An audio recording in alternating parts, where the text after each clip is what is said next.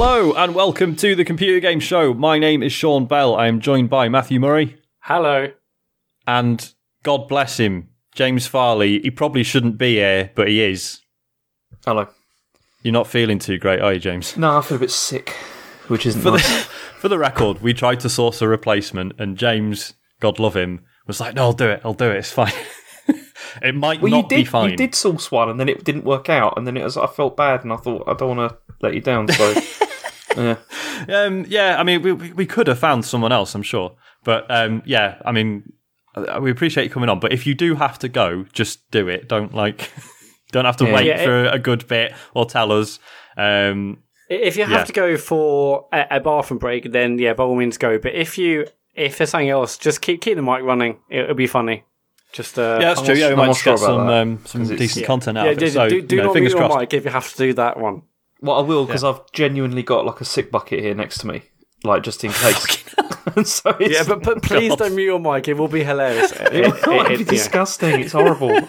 Well, I'll work it out in post. Just keep the mic on. Anyway, we're thankful you're here anyway, James. Yeah, we appreciate it. But if you have to go, just do it. It's fine. How contagious are you? I mean, sure, we're going to get it, or well, you'll be fine. I mean, I'm infected the family, so they're not happy at the moment.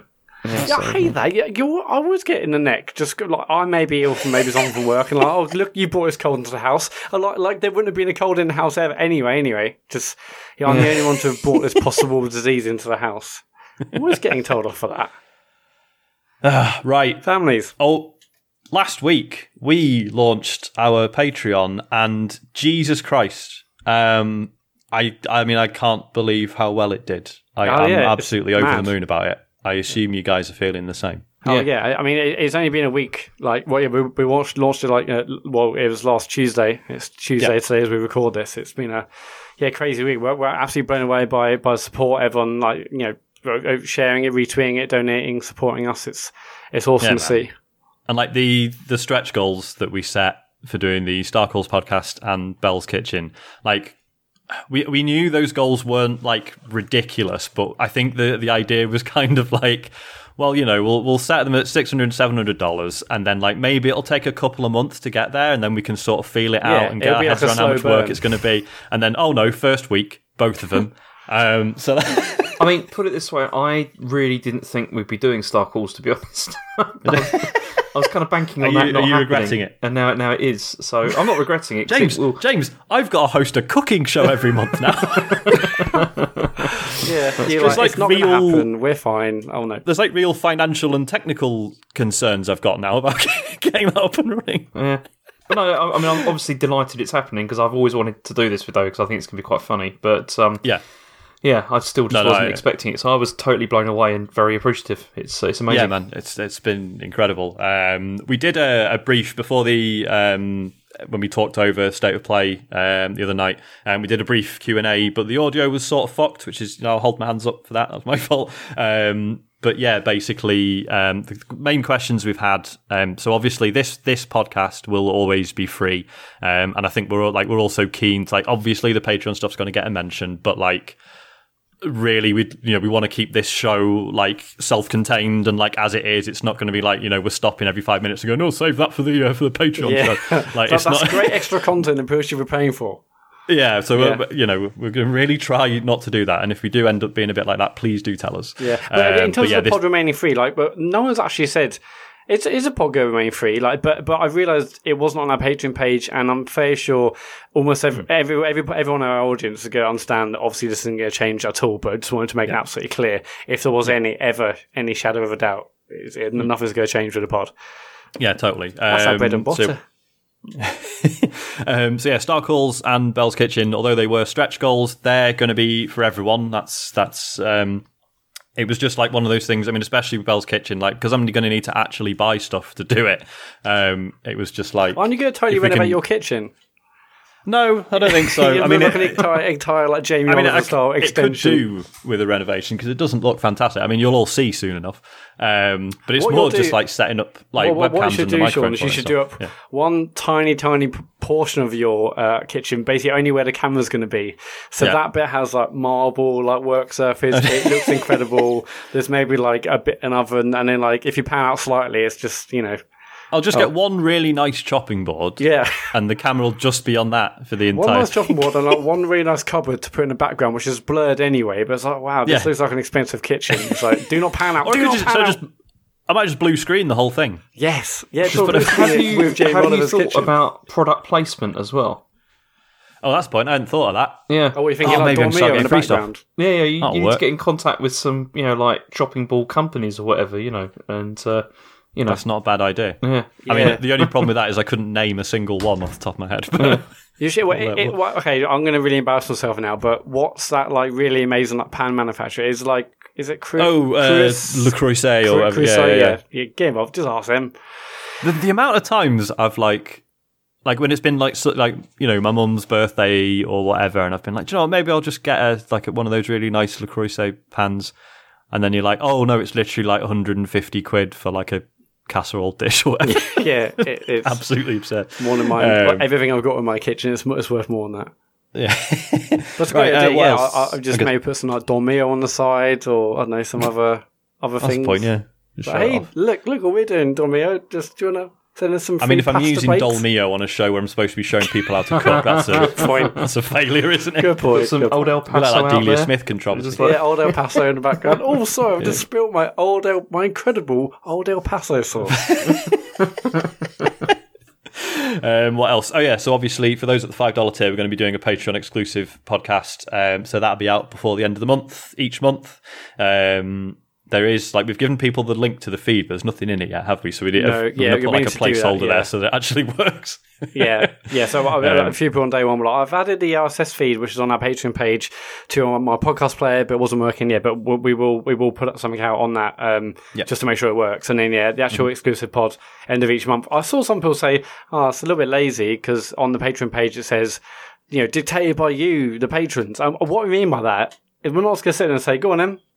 What are we going to do? What do you want to do? Yeah, it's basically like we'll just have a chat and do what we normally do. But if you wanted us to talk about something or it's taken in a certain direction, and then it's about that. So it's not that we're going to sit there. Obviously, we've got ideas. Give us something to say. Go on.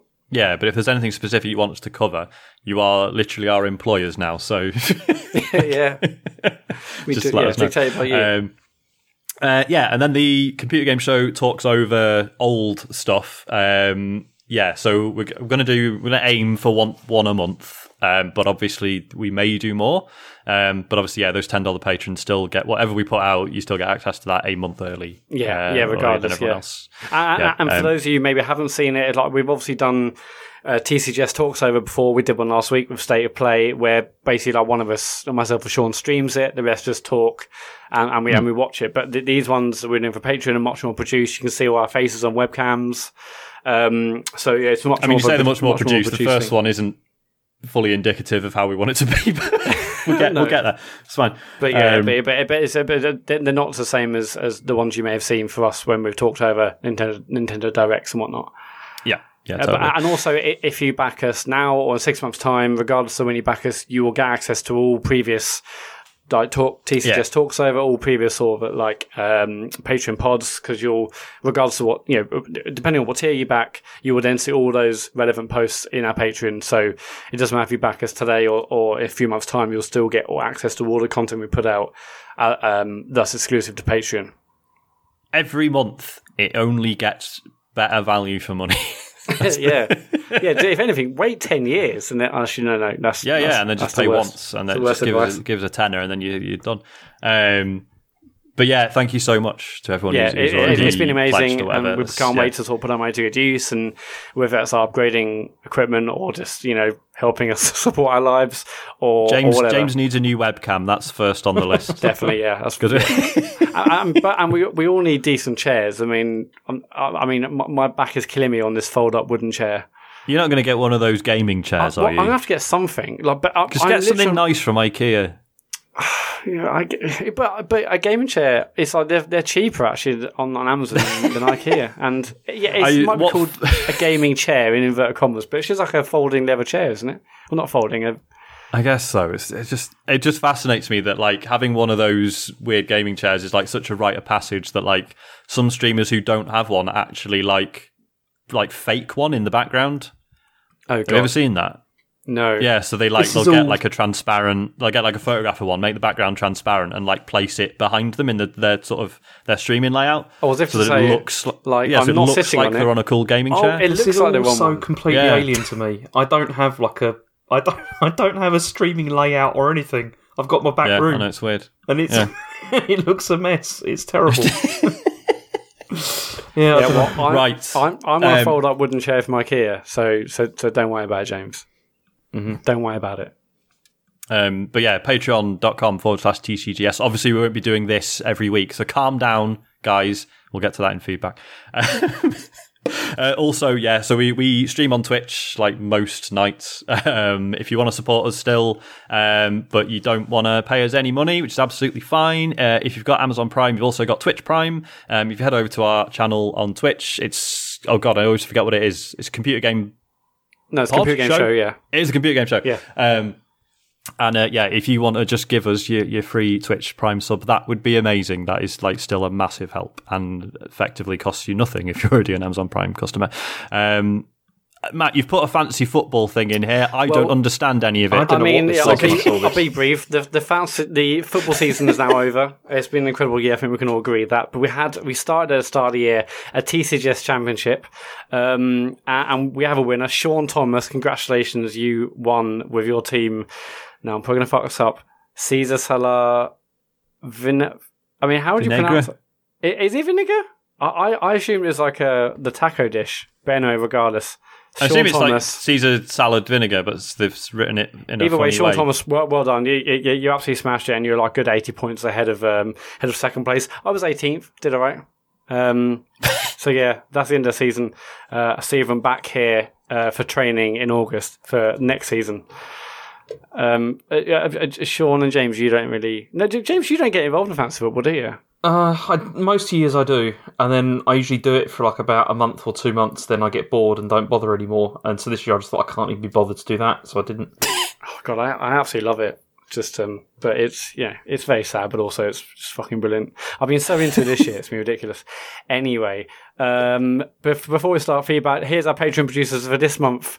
This show is brought to you by Alan M. Nash, Barney Sparkles, and Steve Garrett. Thank you ever so much, you guys, for supporting us on Patreon. Let's get into feedback. Cool. We're going to start off with Nick Hanan. Dave is so right about the housekeeping section. It belongs at the end of the episode. Your argument that nobody listens to the end is erroneous. The housekeeping section describes TCGS events that the most passionate fans will be interested in, and the most passionate fans are the ones that will listen to the end of the episode. The people that are tuning out before the episode ends aren't going to watch streams or contribute to Patreon anyway. And as Dave says, it brings the podcast to a halt right at the start. We had some others. SMW. Can we have some polls on the things Dave wants to remove from the show? I'm with Dave, by the way. I mean, I really like how Dave, who is getting paid, by the way, is trying to undermine this for us. Yeah, just comes in, feedback, fucks off. I mean, every other podcast I listen to has a much more intrusive, often pre-recorded, canned advertising bit. Or like, oh, if you want to subscribe to our ad-free feed, like do this, that, and the other. And I feel like ours isn't anywhere near as bad, so I'm afraid I don't feel terrible about it whatsoever. I would love to do that just to wind Dave up. To be honest. Why don't you think we should start advertising mattresses and Audible mattresses? I don't know. Yeah, Audible, whatever. Lisa.com. I think I might mattress as well. Is it Recruiter? I mean, there were a ton of people in the Discord saying it's absolutely fine and they didn't mind as well. Just saying. I mean, yeah, I got grief when it was like, here's Match Social bit at the end, brought it to the front, and I think for things like, we're doing a live show, we've got a Patreon, that stuff makes sense, Just it's fine. That said, I think we've agreed that we don't need to go through the whole streaming schedule every week, so we'll scrap that. We'll streamline it. We'll meet you halfway. We will streamline it. Yeah, mate. And we'll mention that at the end of the pod super quickly. We stream. That's it. Anyway, Rector Reese tweeted in, Sean mentioned a load of times how upset he is that he can't afford a pinball table. In the same episode, you announce your Patreon. You're not fooling anyone.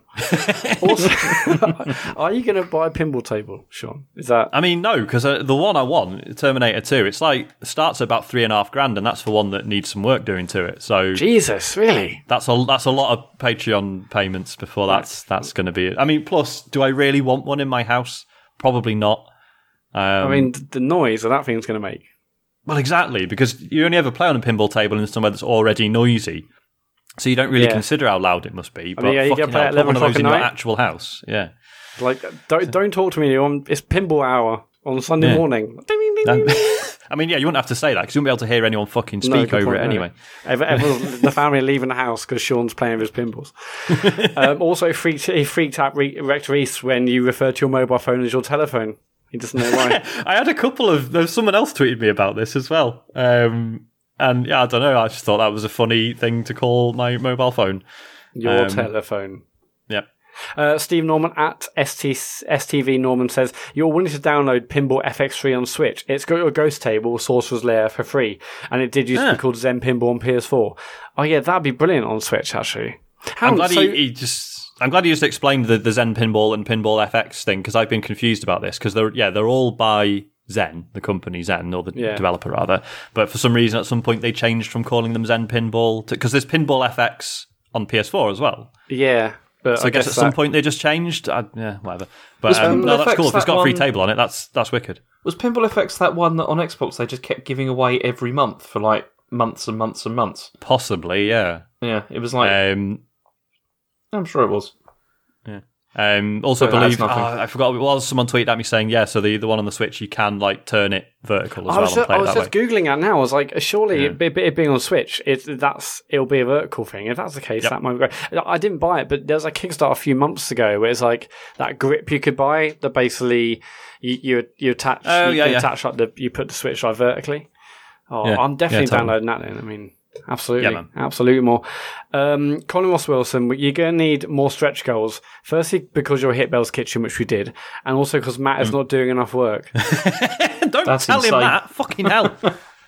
I think you're fine, Connor, doing perfectly the right amount. I think people see enough of my face on Twitch as it is. We don't need anything else. But appreciate that nonetheless. If you want to leave us feedback, it's at Computer Game Pod on Twitter, or you can email podcast at thecomputergameshow.com. Cool. Right, James, I'll be honest, right? I had a news segue all planned out, but it sort of relied on you not being here. So by now showing up, you've sort of ruined it. I was going to do a whole thing because I was going to do the news if you weren't here, and I was going to do a whole Highlander thing. Have you ever seen the Highlander films? I've actually not, which I know is a terrible thing to admit, but I've never seen them. I don't know. You're probably all right, to be honest. I saw Haley Down's a Highlander fan. I don't quite know why. It's like an old series I'd imagine you were loving. Immortals who've been hanging around forever, and occasionally they meet up and have a duel, and then if one of them wins, they cut the other one's head off, and then they do a thing called the Quickening, where they gain all of the other immortals' knowledge. And I was going to sort of do a thing about how like I'd cut your head off and taken all your knowledge, and that's how I'm able to do the news section in your absence. But it doesn't really work. So because this is like there can only be one, yeah? That's like the thing. Yeah, that's the one, yeah. But in this case, there can only be one, and that's me to read the news. Apparently, yeah. Okay, so I'll read the news now. And thank you, please do. Okay, okay. So the first piece of news we've got is that EA Access is coming to PlayStation. Hey! So this is coming on the 4th of July, and it's going to have a similar back catalogue of games to the Xbox version, and that will have the same sort of 10-hour demos and discounts and all that kind of stuff. There's no word on pricing yet, but people are obviously we're expecting it's going to be the same, like £20 a year or £4 a month. Sure, it has to be. It'll be bonkers if it isn't that. And I mean, what's interesting about this is like none of this is any different to what the service launch with the Xbox was at all.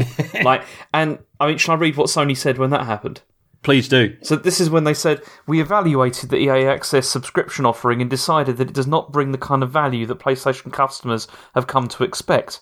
So, I mean, I don't know what's happened in between, them saying that and now.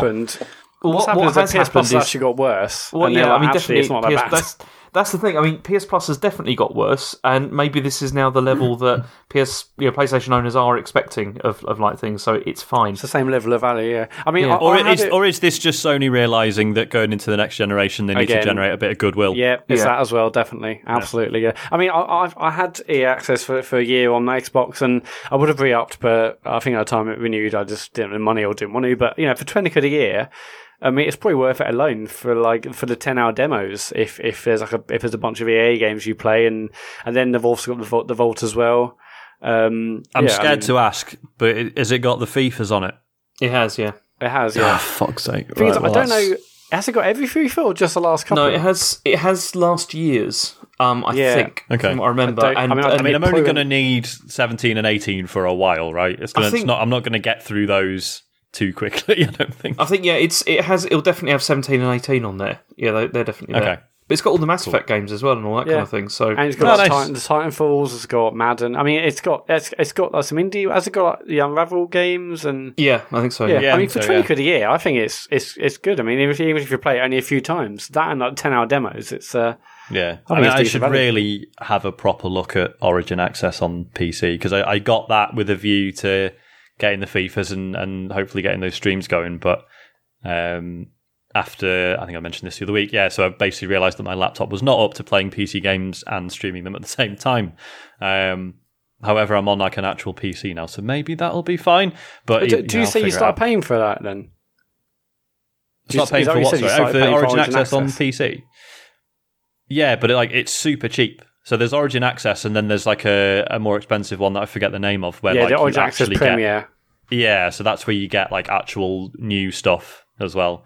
Whereas the regular Origin Access is literally like £3 a month or something like that. Mm-hmm. Okay. But then actually that's only marginally less than the console one, isn't it? I was gonna say. I mean, I bet it's like an annual pass for that, which must only also be about £20. Probably. Yeah. I mean, is this something you're vaguely, because obviously James and I have Xboxes, but what are you, Sean? Are you vaguely interested in this, or? I mean, what does it offer me that I don't already get on the PC one? I guess is the first question. Like it, yeah. Okay, taking this from somebody who has played FIFA on multiple platforms over the years, get the PlayStation 1 because it'll be fine. Just do that. Don't try and play it on PC. Just play it on PS4. It'd be fine. Just get this. It's like it'll cost you £4. It's nothing. Just try that. Yeah, fair point. Yeah, okay, fine. Have you got any Access sub then, James? Active? No, I did have, but then again, it was another one of those things where you're just like, I don't know why I'm paying for this because I'm not. There's so much stuff that comes out all the time now that it's like, when do you have time to play all of this stuff? Yeah. And that's the thing, isn't it? And I'm kind of feeling like that with Game Pass as well at the moment because I've got that on like one of those like 2-month thing, and I was looking at like the games, and there are some stuff on there that I was thinking, I wouldn't mind playing that, but then there's just new stuff that comes out all the time that's like on other platforms or whatever I want to play, and I just think, why would I pay for this? Like at the moment, it's and I mean, I've been having a nice time with the Humble Monthly thing. Yeah. Like, I don't want every game that comes out every month on it, but then so you got your monthly games, of which I've always wanted at least like 2. And like one of them's usually pretty premium, and then the rest are sort of like smaller, sort of indie stuff. But then there's the Trove, which is just like a constant archive of stuff you can download. And then, but like within that, there's like sort of special indie stuff that is exclusive to the Humble Monthly deal, so that's really so cool. It comes out on there first, does it? Yeah, and it's just like weird little experimental games and stuff. And I was thinking of doing one stream where I just go through a load of those. But yeah, we'll see. But I just think there's got to be an upper limit to how many subscription services there's going to have to be, isn't there? Because it's like, definitely, yeah. Because I mean, why would you subscribe to like all of them, or even like 1 or 2 or whatever? It just seems too much. Because it's just too much content. And I know that sounds ridiculous, like complaining about there's too many games or whatever.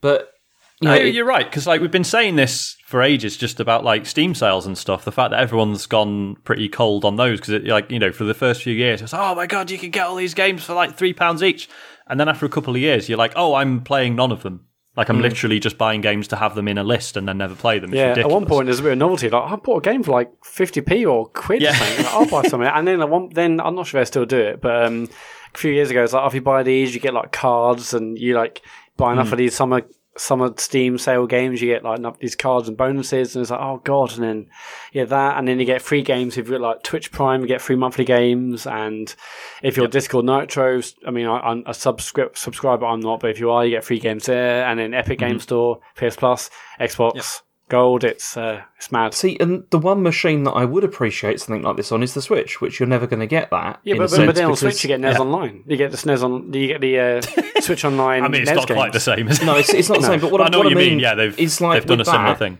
You know, if there was something like Game Pass on that, where they had like all the indie games and all that kind of thing, that'd be fantastic. You know, to have something like that, because I find myself mostly now, if I buy like indie games, I almost always buy them on Switch now, because I want to just be able to play them wherever. And it just feels weird, like just having like something like Game Pass just on like one machine that I can only play at home or whatever. It's just, I don't know, I'm just being crazy. I mean, obviously we've had loads of rumours about Game Pass on Switch, and Microsoft's like relationship with like Nintendo becoming closer. Obviously Cuphead came out. Like, what are the chances, do you honestly think, of there being Game Pass on Switch, James? I don't know. I mean, if they do something with xCloud, like, you know, whether it's like streaming stuff, because I can't see how they'd be able to. All that stuff sounded like it sounds amazing, but I'm just like, if that happens, wow, it would be incredible. But I don't know. It almost seems too good to be true. But also, I mean, if you were Nintendo, would you be happy about it? Like the idea that you've got like an alternative store, basically, like on your platform. I think. I don't know. I'm not a business person, but I guess a way to look at it is like, if that's on there, that's people using the Switch much more than alternative machines or iPads or something else. And the more time people are using the Switch, the more chance that they're being shown adverts or they're seeing games in the Switch store. And so also, like the more people play a machine, that's better regardless of what they're playing. And I don't know, it feels like it'd be a positive thing. And all those first-party games are still only going to be on like Nintendo. Exactly, yeah. It's the best of both worlds. And if like Microsoft came out and were like, oh, by the way, this Project xCloud stuff, we're not actually doing a handheld. If you want a good handheld experience, you need a Nintendo Switch. That is theoretically going to sell a lot of Switches. And okay, it might hit software sales on the Switch, but then if it increases the player base, maybe that's like a net gain. Yeah, because Microsoft will definitely be advertising that, just like they advertised. They put like the Switch in their Minecraft advert when they had like cross-gen, cross-platform like play. So there's also a bit of free advertising there, because obviously Microsoft's going to shout about the fact that Game Pass is on Switch. It'd be like in the last generation where it's like Wii 60, or people called things Wii 60. It's like, okay, well, your 360 is your main console, but Wii is definitely your secondary console. Yeah, and it's like, well, if you got a Switch, Game Pass is guaranteed, and if you want a portable Game Pass, get a Switch. That was what was funny with that, wasn't it? Because then you had like Sony also saying, "Oh, but you can also have like PS Wii." It's like, but like both companies didn't seem to think, "Well, hang on, if everyone does that, then Nintendo wins." Because then it's like, exactly. It's that not competing for first place thing, isn't it? It's actually, if you aim to be everyone's second console, you actually end up doing pretty well out of it. Yeah. So yeah, okay. I love it, but I'm not 100% sure if we ever will see that on Switch. But it would be incredible if we do. Yeah, I mean, I definitely would be interested in that. It's just, it's all about where you can actually play games for me nowadays, and Switch is where it's the easiest for me to actually do that, and rather than having to sit down in front of the TV all the time. Okay, next, in fact, talking of that, Apex Legends is headed for mobile. That's happening. So this was during their fourth quarter earnings call. EA said that they were looking at bringing Apex Legends to mobile and also to the Chinese market. This is kind of the plan, and they said they were this was like their fastest growing franchise that they've had, and they were hoping it was going to like run for years and years, and all that sort of rubbish. And there's no detail about how the mobile game is going to work or if it's going to connect with the main game, but so there's mobile Apex Legends. It's so strange to me that all the big battle royale games are going to mobile, because I mean, obviously it does well enough that it's worth doing. I'm not disputing that. But to me, it just seems like the absolute worst way to play a game like that. But I'd imagine that they probably make the most money out of the mobile platform, like over the other versions. I'm sure that's true, right? I bet. I mean, I obviously played tons of Fortnite on both on console, but also on Switch, but also on my phone on like to and from work. Okay. But for Fortnite, I was basically in those games. I was playing on my phone. I was mostly doing the challenges.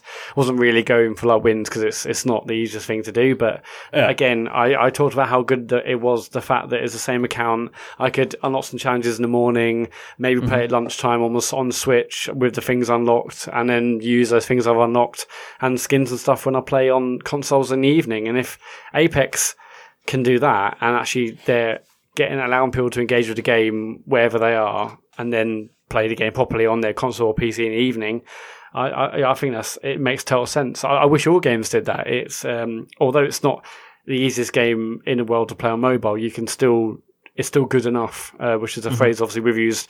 It feels like we're using it all the time recently, but it's a good enough experience. And I don't actually know if Apex has challenges in the way that Fortnite did, and so that's my sort of blind spot there. But yeah, it makes total sense.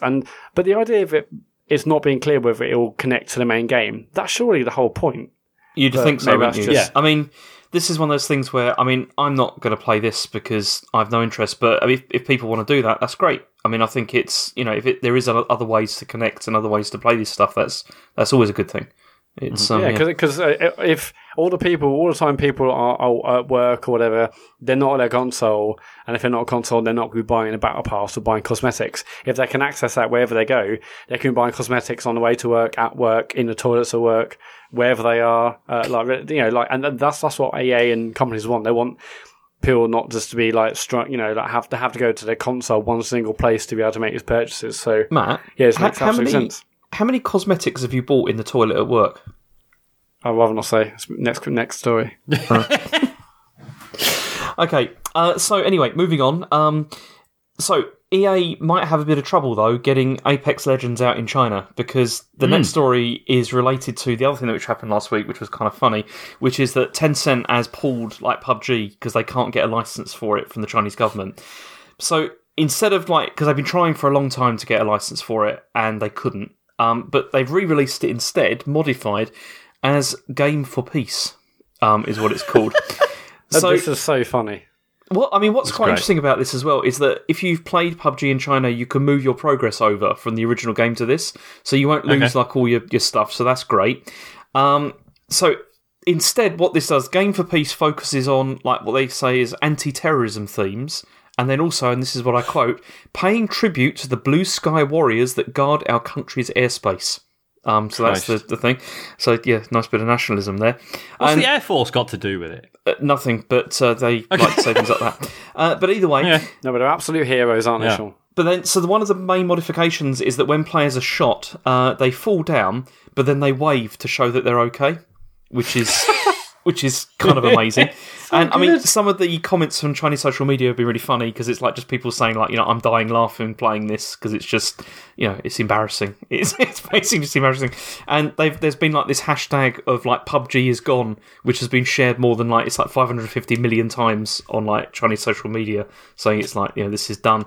But I mean, it's completely understandable that why this is going on at the moment, but it is still very funny. that this is. It's just fascinating because, do you remember Haze? Yeah, came out. Of course, the free radical game. Yeah, I never played it, but I did not hear good things. But the concept around it was pretty clever in that it was you're this cool super soldier and you get given this performance enhancing drug, and as you're running around in sort of taking down terrorists and stuff, and as you shoot them, they kind of go and there's no blood, and then they fall to the ground, and then they fade away, and you kind of oh well, that's a bit unrealistic, but it's a video game, so whatever.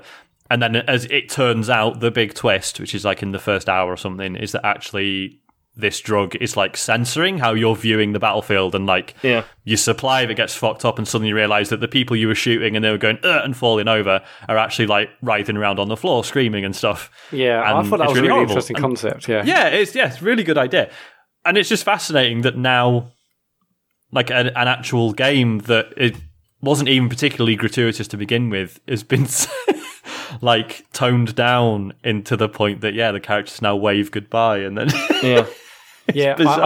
I think Fortnite's patching this in tomorrow.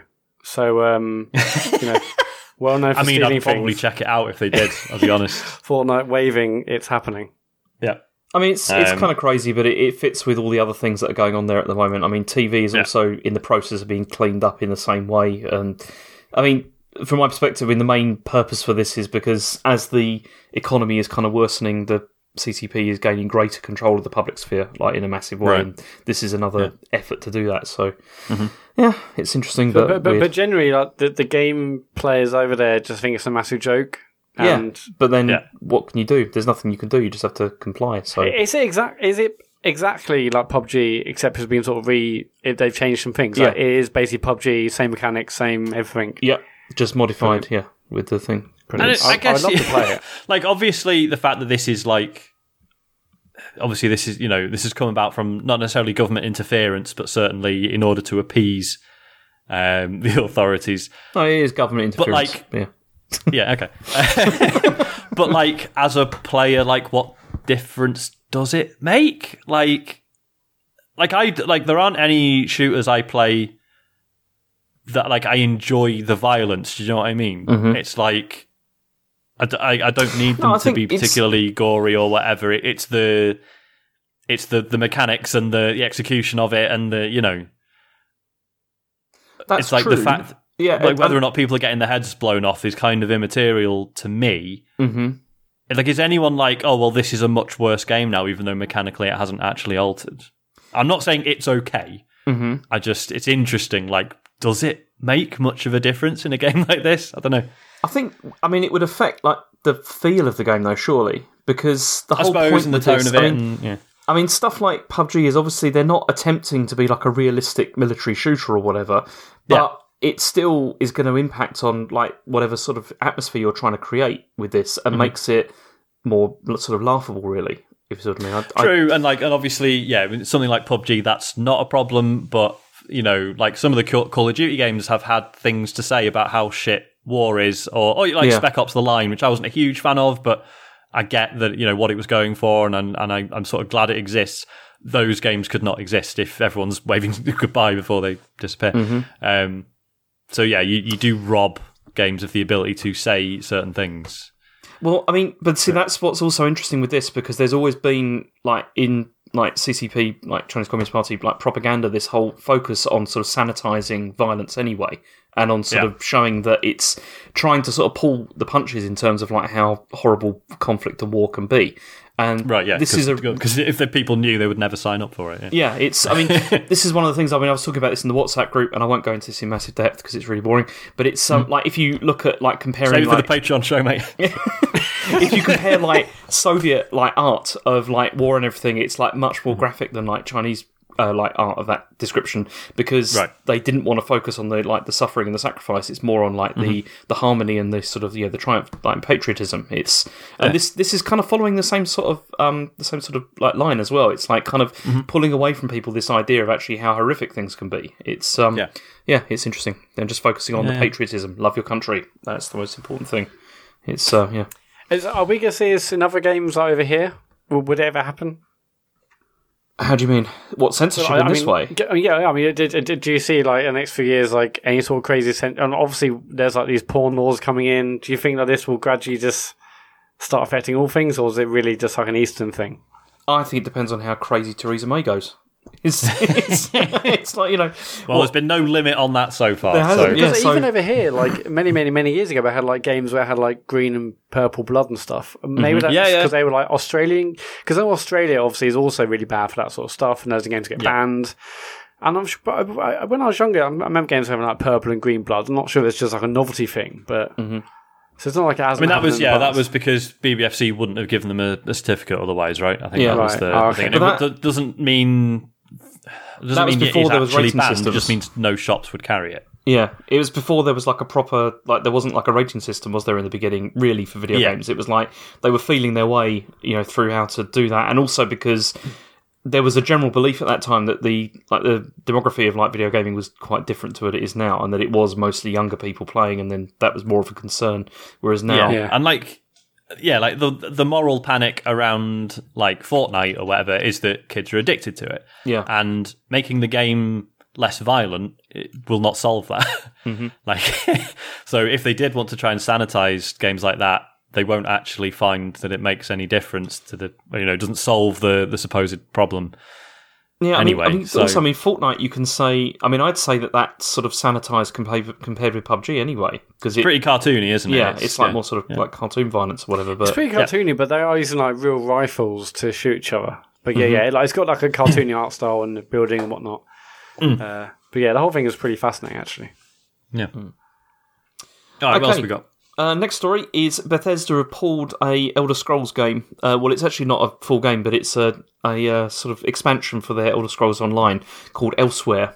Now, it's always fascinated me how shit that is that the Elder Scrolls has a continent just called Elsewhere. Yeah. It's got like a funny fantasy spelling, but for fuck's sake, guys. Yeah, it's like there's absolutely no ideas. Oh yeah, it's spelled ELSWEYR. Yeah.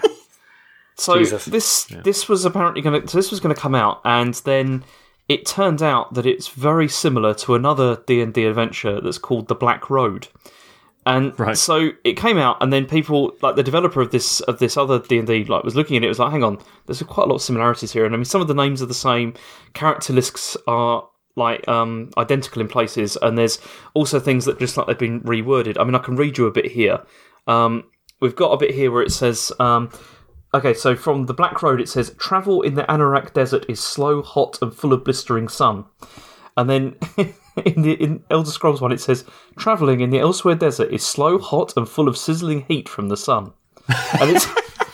It's just, and then then it's later on. It's got here is more information about the caravan and travel that the characters should know. So it says like 4 wagons, each pulled by 2 foul-tempered camels, and there are one. And then Elder Scrolls says 4 carts, each pulled by 2 horses. And it's just like it's the same thing, but just like slightly modified each time for each one. It's quite amazing. Bethesda have now removed the content and say that they're like investigating what's happened, but. Yeah, it looks like... there's also like a character that's called the same thing. They both had like characters called Chandra Stoll. In the D&D one, it's like a priestess. In ESO, it's a priest. So, they made some changes, boy. They made some big changes. They'd better like fully fucking apologise for this, because Bethesda, it's probably ZeniMax, but Bethesda are like famously litigious when it comes to people infringing on, or what they think is infringing on their copyright. We all remember when Mojang tried to do a game called Scrolls and they got shut down by Bethesda for that. But that's the sad thing is that obviously ZeniMax, they got money to do that. This D&D thing isn't going to have the money to take them to court. And like, I guess, I don't know. The sad thing is, like, it's going to require like someone putting big money to look, we'll take you to court, and there's ZeniMax. I don't know, man. Wizards of the Coast are fucking huge. I know it's like the most embarrassing company name ever, but they are massive. Okay, cool. So they look after D&D and Magic the Gathering and a bunch of other stuff. So I'm pretty sure they can have the money to do what's needed, and so they're not just like rolled over by ZeniMax and Bethesda. Yeah. My question is this because did like Philip Mushin, like after he finished with IGN, go and work for Bethesda? Philip new job. I got a job with Bethesda, guys. Yeah, he's like, it's fine. I'm working on the Elder Scrolls Online now. And just changed a couple of things. I always feel like hardly similar. Priest. This is a priestess. Get over yourself. It's very different. Yeah, it fascinates me that like if your job, someone tells you like, right, you need to write a book or what, RPG book, whatever. I don't know, the choice between just coming up with something and having fun with it versus taking someone else's work and having to go through and subtly reword the whole thing. Yeah. I'm pretty sure I'd rather just have a go myself. I don't really feel like having to go through and reword everything would save me that much time. And it would seem so fucking laborious compared to just actually creating something. I don't know, maybe that's just me. But also the people that are into this kind of stuff, surely the person would be thinking, hang on, there's a pretty good chance that somebody will have played this or whatever. Yeah, the internet exists. Like, there's always a risk. Maybe if you're like doing a job and you like look at loads of like competitors, what they're doing, there's always a risk of like having a thought you had an original idea, but actually over your research of weeks and months, actually you've subconsciously like taken something you've actually read and you think you've actually thought about it. But that's one thing, maybe being influenced by lots of different things you've seen, but this is out and out copying and changing a couple of words to make it seem different. Yeah, like the odd sort of scenario, or I say the odd sort of character name or whatever you might forgive, but when it's like loads of sentences that are really obviously amazing. Unbelievable. Okay. Yeah. Last piece of news we got is I've got an Anthem update. Hey! Why, James? Why have we... Well, because it was in the news, Matt. So you have to include this. It was in Pathetic. the news. And the narrative, we're gonna keep kicking this game. Like no one cares. Do you care? I don't know. I still think it's kind of funny. What have we got, James? Is it a big one or is it? Okay, so means a lot. I mean, this is EA. EA have come out and said that Anthem hasn't met their financial expectations. And okay, what have you been playing? So, what have you been? But either way, news, James, is it? No, because there's some other content here which is related to this. But so they weren't It's not all bad news, Matt. I've got some good news for you as well. Oh, that makes a change. Yeah. So they weren't expecting an immediate return, and so on the game, but apparently they had estimates that were very conservative. However, it failed to meet even these very conservative estimates. But they have said that they're going to continue to support the game and BioWare. So again, it's the dreaded vote of confidence.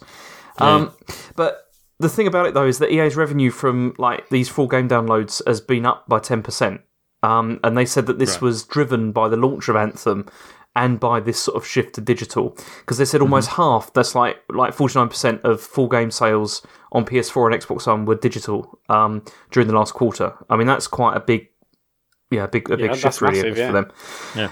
But then the other thing they said, which I thought was interesting, is that they're talking about how better to launch games, and they're talking about this idea of having like soft launches, like as you usually do with like mobile, rather than these like big release and presentations and stuff, and turning the whole thing into like being like a conversation, as in like, we'll release this, what do you think, how should we modify it, that kind of thing.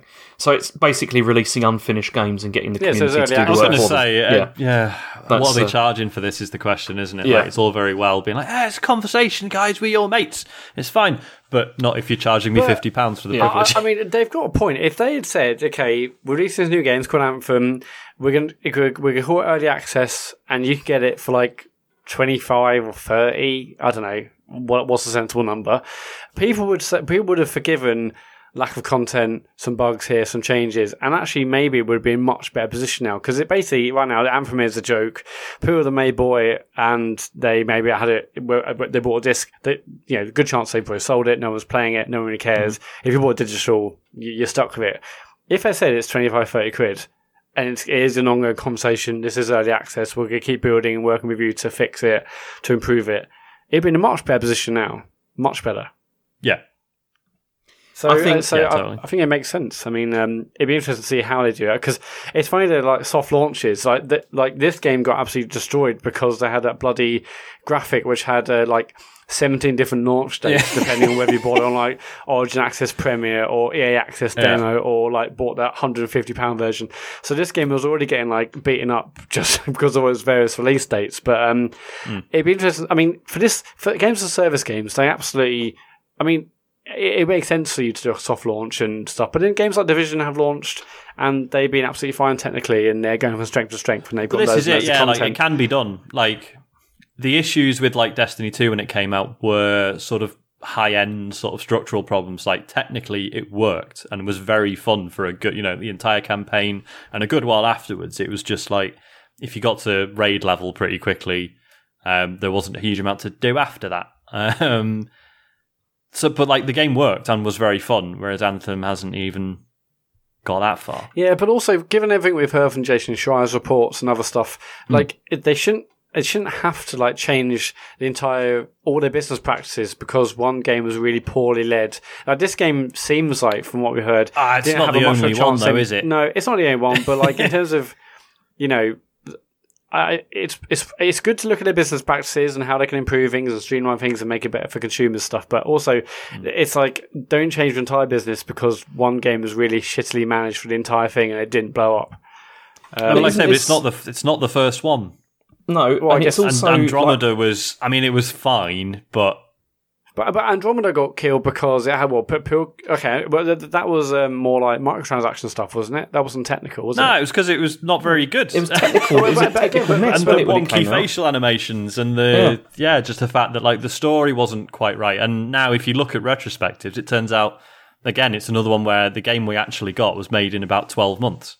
Oh, right, because right. of just hilarious mismanagement and yeah. I mean, also, the other thing with this is maybe we're also seeing what the limits are to live service games in the sense of how many the market can support. Like, not every game can support that at all. And we've had this, and there's also been Fallout 76 as well, which has been like, that's been a bit of a disaster. It's like, it seems you can't release something which is like really half-assed and then expect people to sort of sit around when there's so many other like really good alternatives, that people can go for. Yeah, exactly. Yeah, I mean, like Fortnite's a constant. We've got things like Division, Destiny. Like if games are like a disaster on day one, then people, maybe they buy them, maybe they won't, and they'll go back to playing the games they know work, and they've spent years playing. But also, I think there's how many games we can any of us can play. If you play Destiny and you love Destiny, you don't really have much time for any other games, let alone another games as a service game. Yeah. I mean, totally. if you think when Destiny came out, and I mean, I'm aware that Destiny had a lot of problems when it first came out.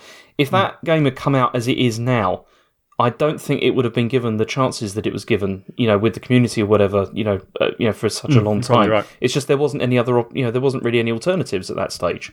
Whereas now it was quite a pioneer, in terms of what it was trying to do, and we didn't fully understand, it is kind of an MMO but a shooter, but so that as you say, I think it got a fair bit of leeway because it was so new, and as I say, it made a lot of missteps, but people were like, but the shooting is really fun, and then Taken King came out and everyone went like, okay, so let's just forget year one, let's pretend that never happened. Move forward from there. But Division 2 is an interesting example because by all accounts there's fuck all wrong with it. It's a perfectly decent game, and that, I mean, I haven't seen many people talking about it. We've had listeners saying that our clan's not particularly active. I think that's just on Xbox, but the Destiny 2 one is absolutely fine. So for Division specifically, they announced the raid is coming this week actually. So the Division's first 8-player raid. There's a big new patch coming with buffs and nerfs, weapons, new balancing and stuff. But cool. Division 2, it worked perfectly from launch. It seems to be done fine so far. But I think with Division 2, they didn't say, okay, it's a sequel, but totally rewriting everything from the ground up. It felt like they built on what they'd learned in the first year and did more the same but improved it, whereas Destiny 2 certainly is we are changing everything, and actually a lot of things they changed, people wanted to go back to Destiny 1. So, I mean, when you start a new game, you obviously haven't got a learning. You're starting from scratch. For sequels, it feels like the lesson is don't totally rewrite the rule. Oh, God, I've done it again. But don't change everything. Just don't rewrite the rule, for fuck's sake. Oh, okay. Just keep going, basically. But no, you're totally right about that, because I was playing Division 2 on last weekend and with some people that I usually play with, and we were just commenting on how, because we played a lot of the original Division, and this really doesn't feel like much of a change from the first game. It really doesn't. And I don't know where those ideas that people seem to have of it being this massive evolution have come from, because sure, it looks nicer, but structurally and everything, it feels really similar. I don't know, I'm still not completely blown away by it, and I've been really surprised by people that have been. But then I do wonder if that's because that was people that didn't play the Division after it had been modified for so much, and improved upon. It's it doesn't feel blown away by it. I think they were just really happy and satisfied that it works and it was solid, and there was lots to do, and there wasn't server issues, and everyone's saying there's basically just so much content in that game. I think it's this works, and I'm having fun, and there wasn't all the stress of the servers and lack of content or badly done missions. It's just more the same. It works. There's lots to do. That's all you need, isn't it? That's it. Shall we not talk about Anthem anymore? Oh yeah, come on, James. Until it's good. If things happen, we've got to talk about it. We've got to be topical. Again, you didn't talk about the month it got to number one in NPD sales numbers because that just conveniently didn't hit your list because it's not part of your narrative. So, no, I did. I talked. Okay, today I talked about how it had been a driver. I had to bring that up because you conveniently forgot, even though it didn't really well in sales. It had been a driver for EA's digital sales. You mentioned that now, but you just talk about Anthem basically every single week, apart from that 1 week when I was like, oh, James, it did really well in sales. Number one in November in the US and the UK. No, there was no mention of that. No mention of that, was there? Yeah, there was no need, was there, at that time? There was other more important news at that stage. So unbelievable. I mean, I'm not an Anthem fan, but come on, be fair. Be fair. Is that it for the news? That is it. Yeah, I'm done. Be fair, James. Cool. Right, what have we been playing? I'll start because I think everyone else has played the same things as me. We've all played a lot of stuff, the same games, which is always what I love. Yeah. So first off, Life is Strange 2 Episode 3. Oh, Holy shit. Oh, God. So you and I played this, haven't we? James, you haven't played it yet. I haven't played it because I wasn't expecting Sean to play it, so I just didn't bother. Was the constant fucking goading from you and the listeners... Was that not a clue that maybe I was going to get a move on this time? Do you think Sean was going to be lazy again? So I thought you just ignore everyone. I didn't think you were going to actually do it. Man, it's fucking great. It's really good. Really Obviously, we're not going to go into detail, A, because it would spoil it, and B, because we will do a special podcast about it.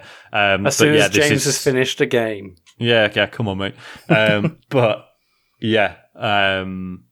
Probably the best episode of this series so far, and overall, I do think I prefer this to Life is Strange 1. I mean, I'll see how I feel by the end.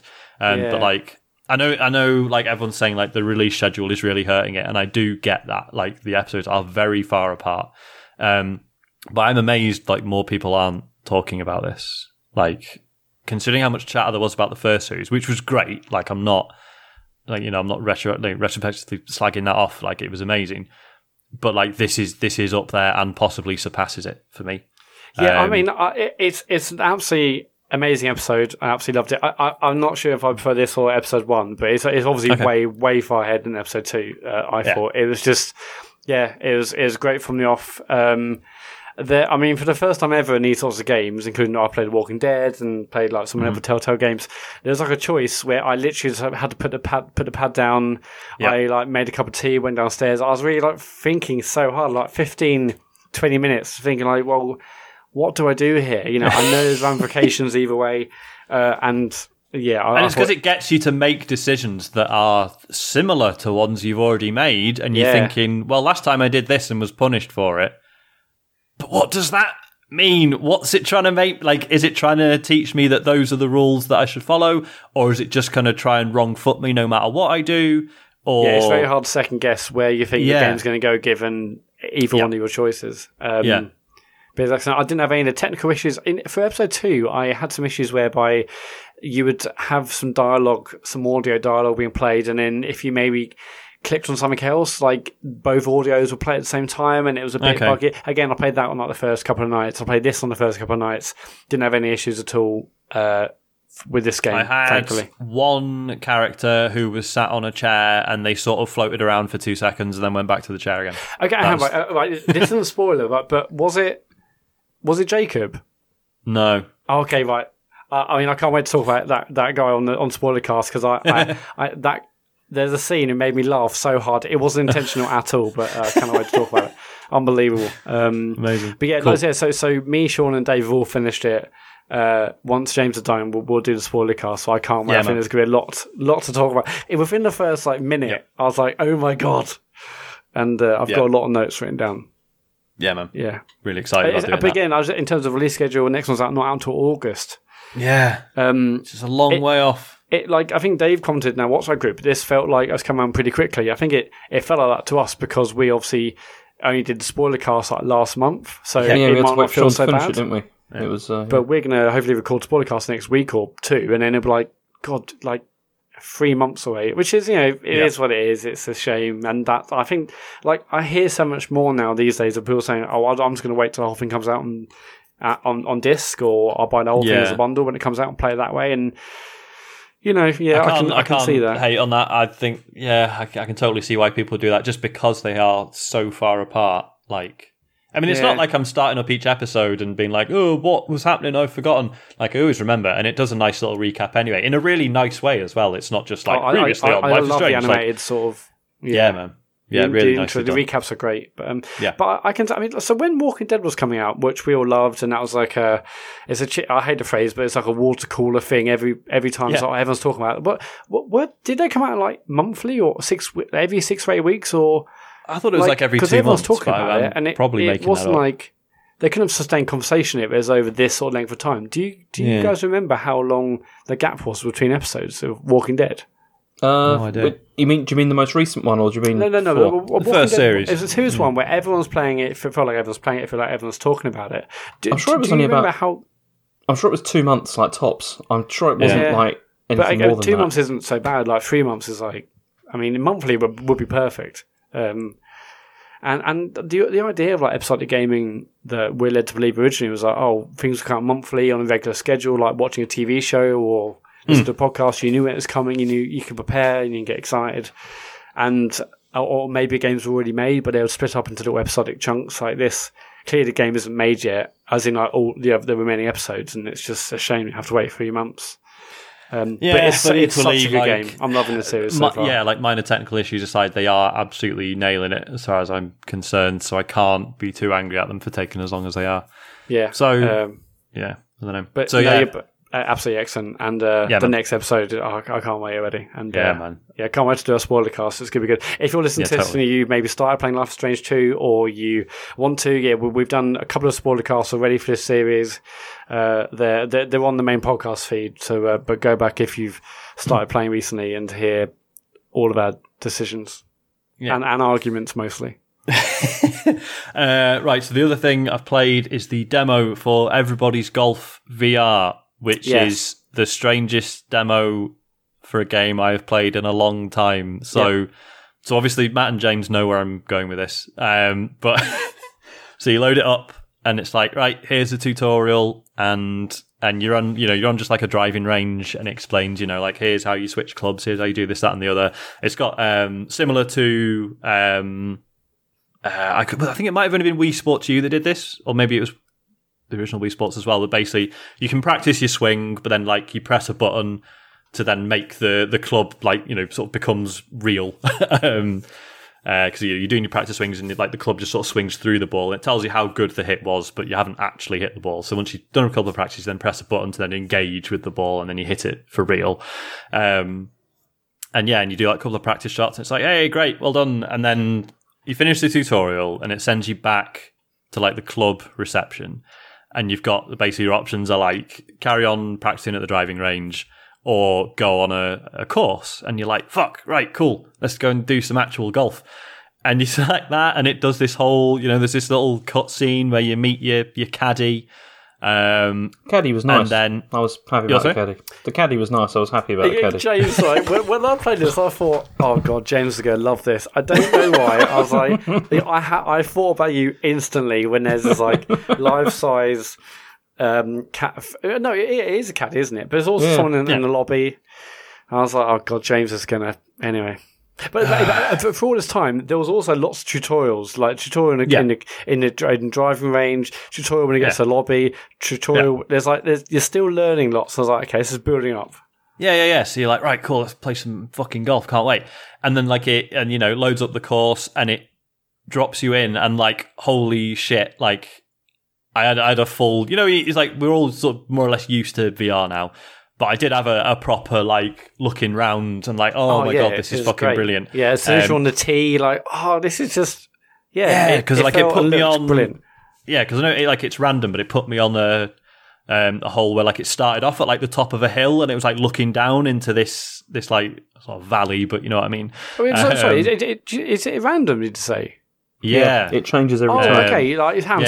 So the hole you dropped in on mine was like a par 3. It's like I could see the pin. I could see it like it was also I was on like a hill, but it was like a bit of a lake. There's like some water, in front of me and below, I could basically, I could see the green over the way. So was it totally different hole for you then? Yeah. Sounds like that was really different. I didn't realise that. So then you're like, holy fuck, this is amazing. Good pun. And then, so you do, you like do your practice swings, you check, choose your club, do your practice swings. You're like, right, cool. You press the button to engage with the ball, and it says, "Oh, you sure you want to quit?" And you're like, "What? No, cancel that." And then you like press the button again, same thing again, and. And I mean, I had to Google this, and I know, James, you were asking us on WhatsApp. Yeah. I was like, I was going on the instructions, I was checking the buttons. It's like, definitely pressing the right button.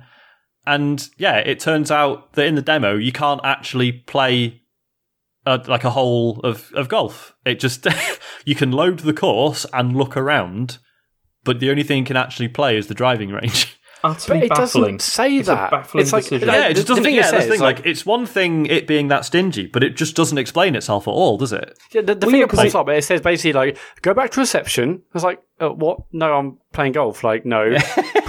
It's like, go back to. It's like, is this a bug? Like, what do you mean go back to reception? Yeah. Am I pressing like a reception button I haven't seen before? I'm pressing the button I need to press to engage the ball. It doesn't say this is a demo. Thanks for playing. If you want to do this, do this. But it's like. So, is this an error? Before I sent you that WhatsApp message, I'd actually reset my PS4 twice because I thought because I thought I was doing something wrong. I was just like, "What is wrong with this? Yeah, this is just not working." And it's it was. Oh, got him. Yeah. And the thing is, I think we're all getting it day one. Oh my god, absolutely. Because, like, okay, so the courses look stunning, and just messing around on the driving range, and like you know, it's not just a driving range. You can practice like your chips and your putts and stuff. It plays a good fucking game of golf. Oh god, yes. Like, I mean, I've always loved boys golf anyway. Yeah. I'm known to like my VR.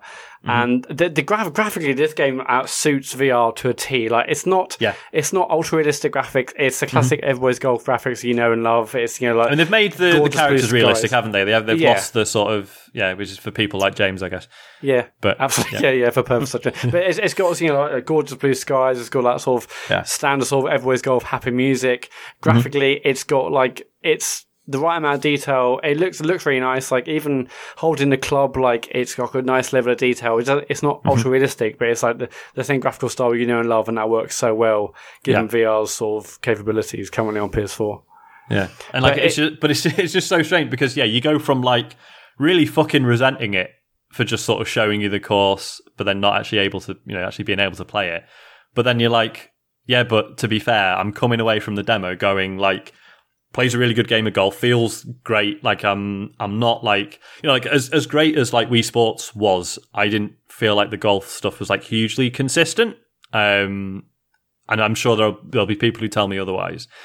But I was never entirely sure how much skill there was to it. My wife, who actually used to play golf, would certainly agree. She fucking hated Wii Sports golf. Whereas this feels like you can, with a bit of practice, you can get a degree of consistency, and you feel like you're getting better. And you feel like you're actually, learning a thing. So you're like, okay, so that's there. And I know the courses look amazing. So actually, I do know everything I need to decide that I'm going to buy this.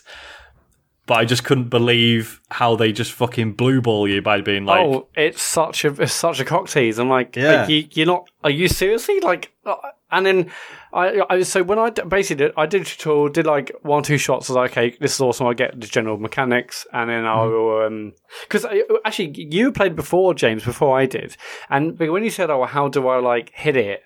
When you got to that end bit, when I went into it, I was like, "Oh my god, I think it's quite complex mechanics," because James is having trouble. So when I was in the tutorial, I was like, "Okay, I'll do a few shots," but I think I've got the hang of this. I mean, I don't think it's going to suddenly confuse me with confusing mechanics. It seems good so far. I don't know what James is having problems with. And then I got to the tee, and I was like, "Oh my god!" But I'd only played like 2 or 3 practice shots. We went back to the driving range. Actually, there's actually loads of stuff you can do there, which I think most people, if they just do a tutorial and a couple of shots and go to the tee, and then like this demo is the worst demo I've ever played, they're going to leave and say there's nothing to it. But actually, you can go to the driving range, you can go on the ground floor and hit like balls as hard as you can, changing clubs. There's also those little nets you get at golf ranges where you can like try and chip the ball into the net. and I spent like at least half an hour trying to do that. But also then you can press a button on the Move controller because it's all Move controller based. I think you probably can play it with the pad, but I played it with Move. You can then like use that to like move your player anywhere in the driving range. So can you? I was moving myself to like to bunkers, to chip the ball in. I was moving myself like on tees to do some putting. I was moving myself all over that huge driving range. And I basically played a game for like the demo for 2 hours, and that was on one night. And I could definitely see myself going back again because it just I particularly trying to get the balls in the little nets. I was like practicing because I wanted to get both of them in. When I was like going in the bunkers, moving myself to a bunker, putting myself in a standing wedge, and trying to like chip the ball, not out of the bunker, but out of the bunker and down the hole, and doing putting. It feels so good. And unlike a lot of that PSVR games I have played, if you just like hold your controller, often that was like a shake, or maybe it moved forward and backwards with like some weird tracking thing, but holding the Move controller out with the club, it was perfectly still, had no troubles whatsoever. It felt natural to sort of like swing, to putt, to do like a proper full swing when you're driving. This is such a massive day one purchase. I cannot wait. The only thing it's not full price, is it? It's like no, I think it's like 25 or so quid. I think it comes out on the 22nd of May, so next week. Cool. The only issue, right? I mean, I played Everybody's Golf on like PS3 and PS4, and when I used to be like do loads of stuff on Roll Mock Forum, we used to do like Everybody's Golf golf on like Sundays and do like multiplayer. This game is not a multiplayer. Yeah, that's a real shame. It's just a massive bloke. I mean, I don't know how hard that would be to implement and with like VR and stuff, but I could fully imagine all of us doing like, lovely relaxing at 9-hole, 18-hole VR and chatting with the headsets. It'll be absolutely class. As it is, I think it's going to be really relaxing and enjoyable VR golf game, and I absolutely cannot wait. I'm a little bit disappointed with no multiplayer, because it would have been absolutely brilliant to play with you guys for like a really cool, chill, relax VR golf game. Because it's not like amazing. It's not like you say, we'll stick local multiplayer in instead, because it's a VR game, so you can't really do that. So so the fact they just haven't done like online multiplayer at all, I guess they just didn't want the headache of like having other player controlled avatars bobbing around with their hands moving around. I think there was a quote saying like, we might look into it, but I think that basically says no. But I mean, I've loved Everybody's Golf from the ones I played on like Vita, PS3, PS4. This seems to work so well in VR, and I just feel happy inside like the game with like the music and the graphics and like. Yeah, it's just because it's one of those games that like it's always just been like a perfectly decent golf sim, but there was something about the tone of it and the it's always been quite a nice place to be. So like actually it being in VR is like makes perfect sense because it just Did you go back to it at all, James, after your issue? Oh, is he gone? James has gone to be sick. Oh no. Oh heck. Okay, we'll just crack on. I hope he does return though, because I'm about to talk about Destiny 2. What if he doesn't? How about I go on something else and then we'll come back to things. So what else? I played some Bloodborne, still loving that. I played Virtua Racing on Switch. I mean, it wasn't my copy. A guy from work brought it in on Switch.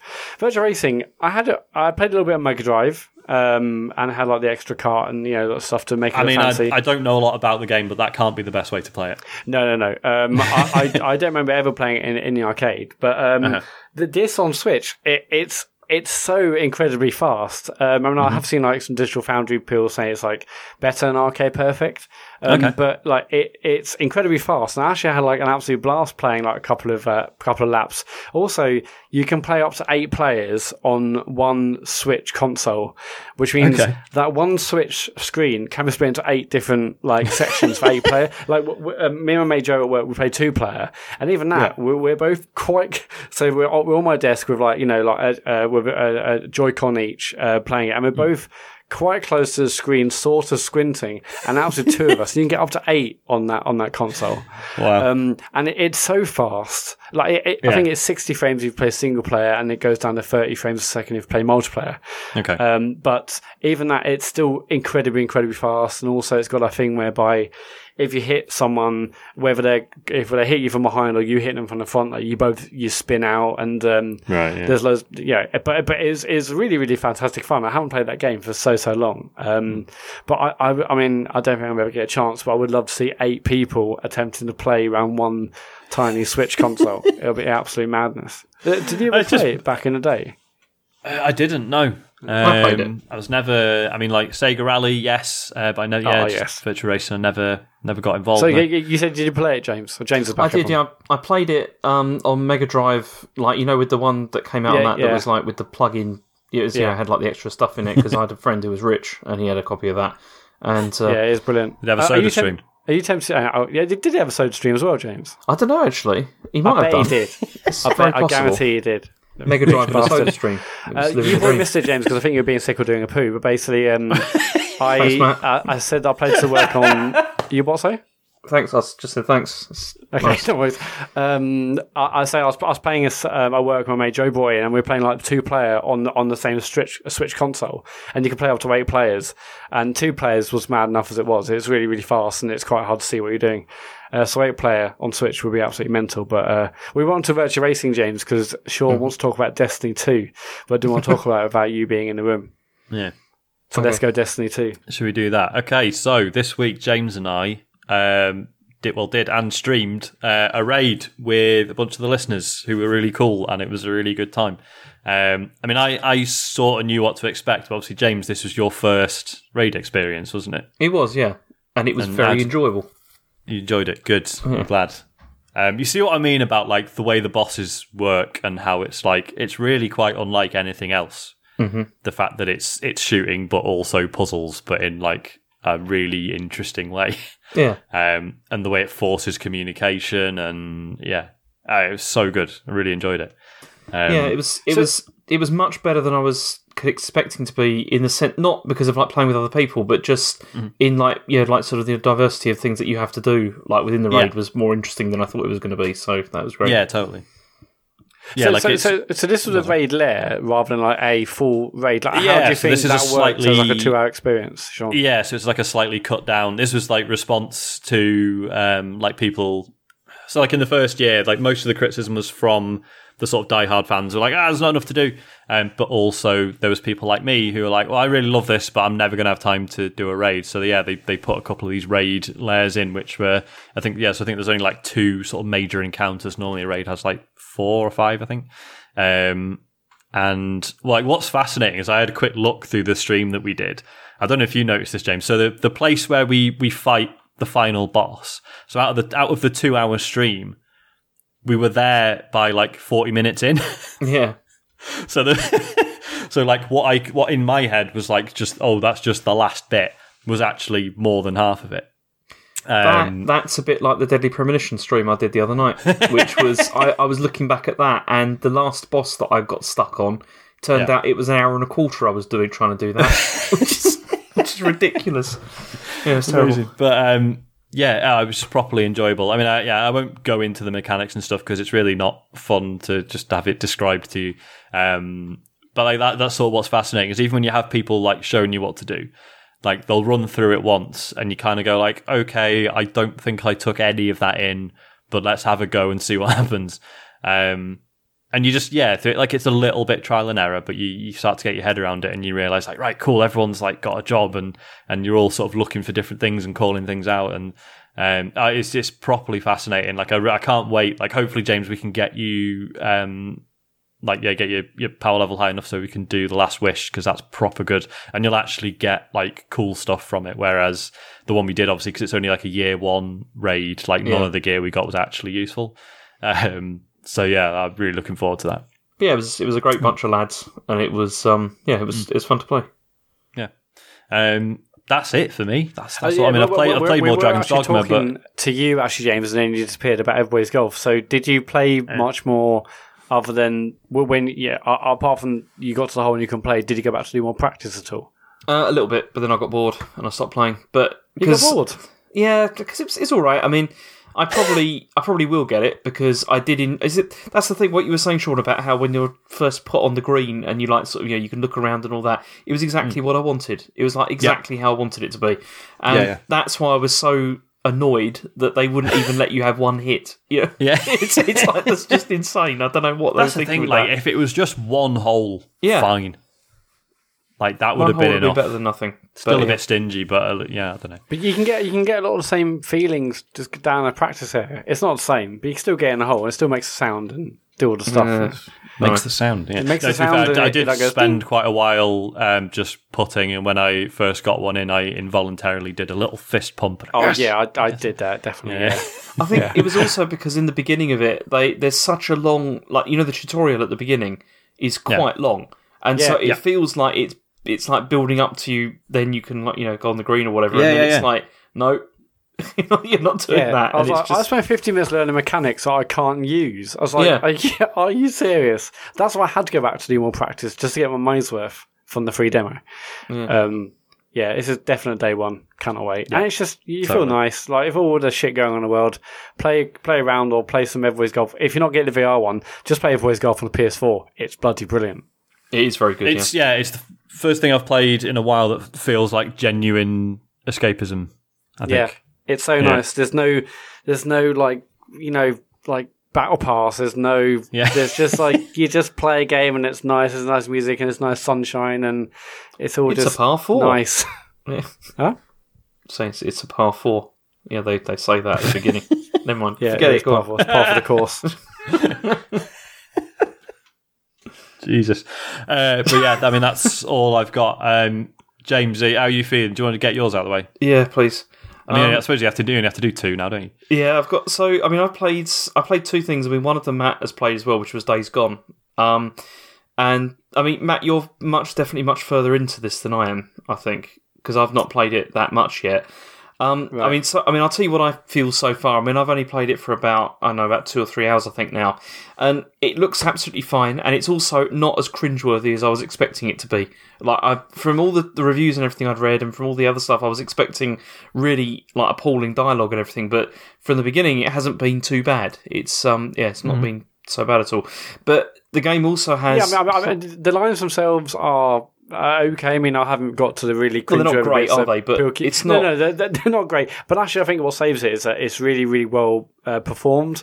I can't remember the name of the actor, but it's a really great performance from the lead character who does Deacon. There's another guy, Boozer, he's like his mate, and it's not quite as good, but but the main guys are living his lines. It's really well acted, at least. I mean, the writing isn't incredible, but it's fine at the moment. At least that bit is good. I think it's not too bad at all. And then you can tell that they had, because they got feedback, didn't they? After people had played it, I think last year, and then people were like, "This is really bad, like what you're doing here with the dialogue and everything." And it seems maybe they did change it, but they didn't take out all like the muttering that he does in the world, which is just really that is weird. Strange.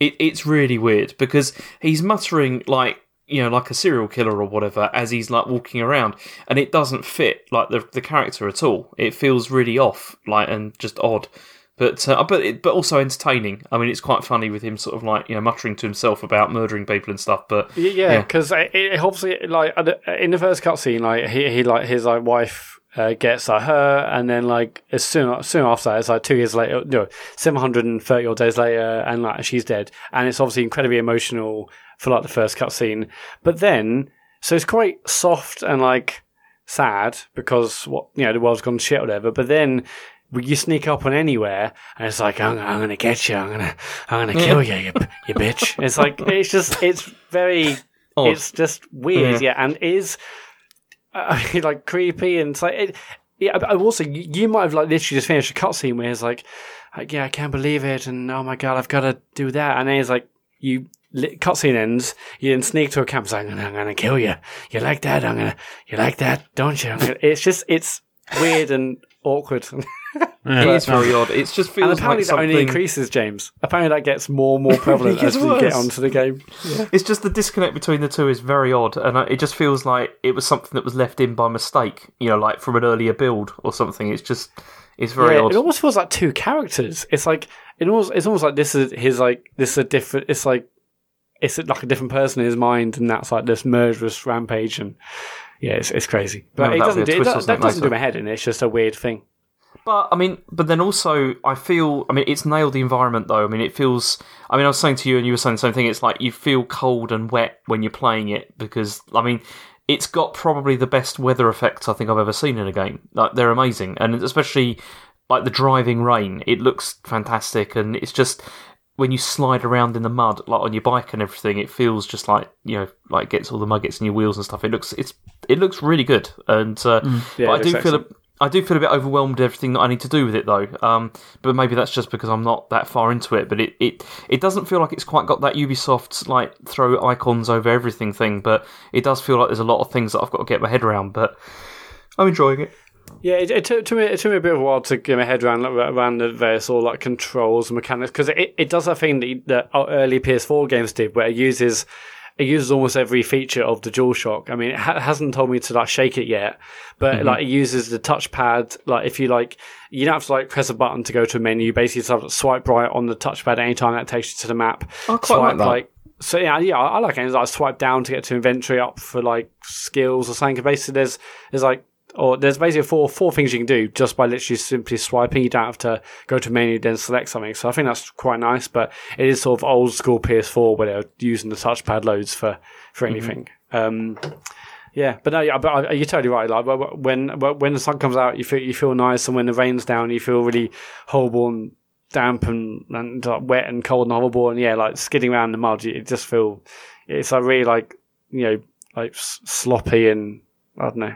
But I'm still enjoying the game. So you're 3 hours in or so, James? Yeah, maybe 2 or 3 hours. Not very far in at all.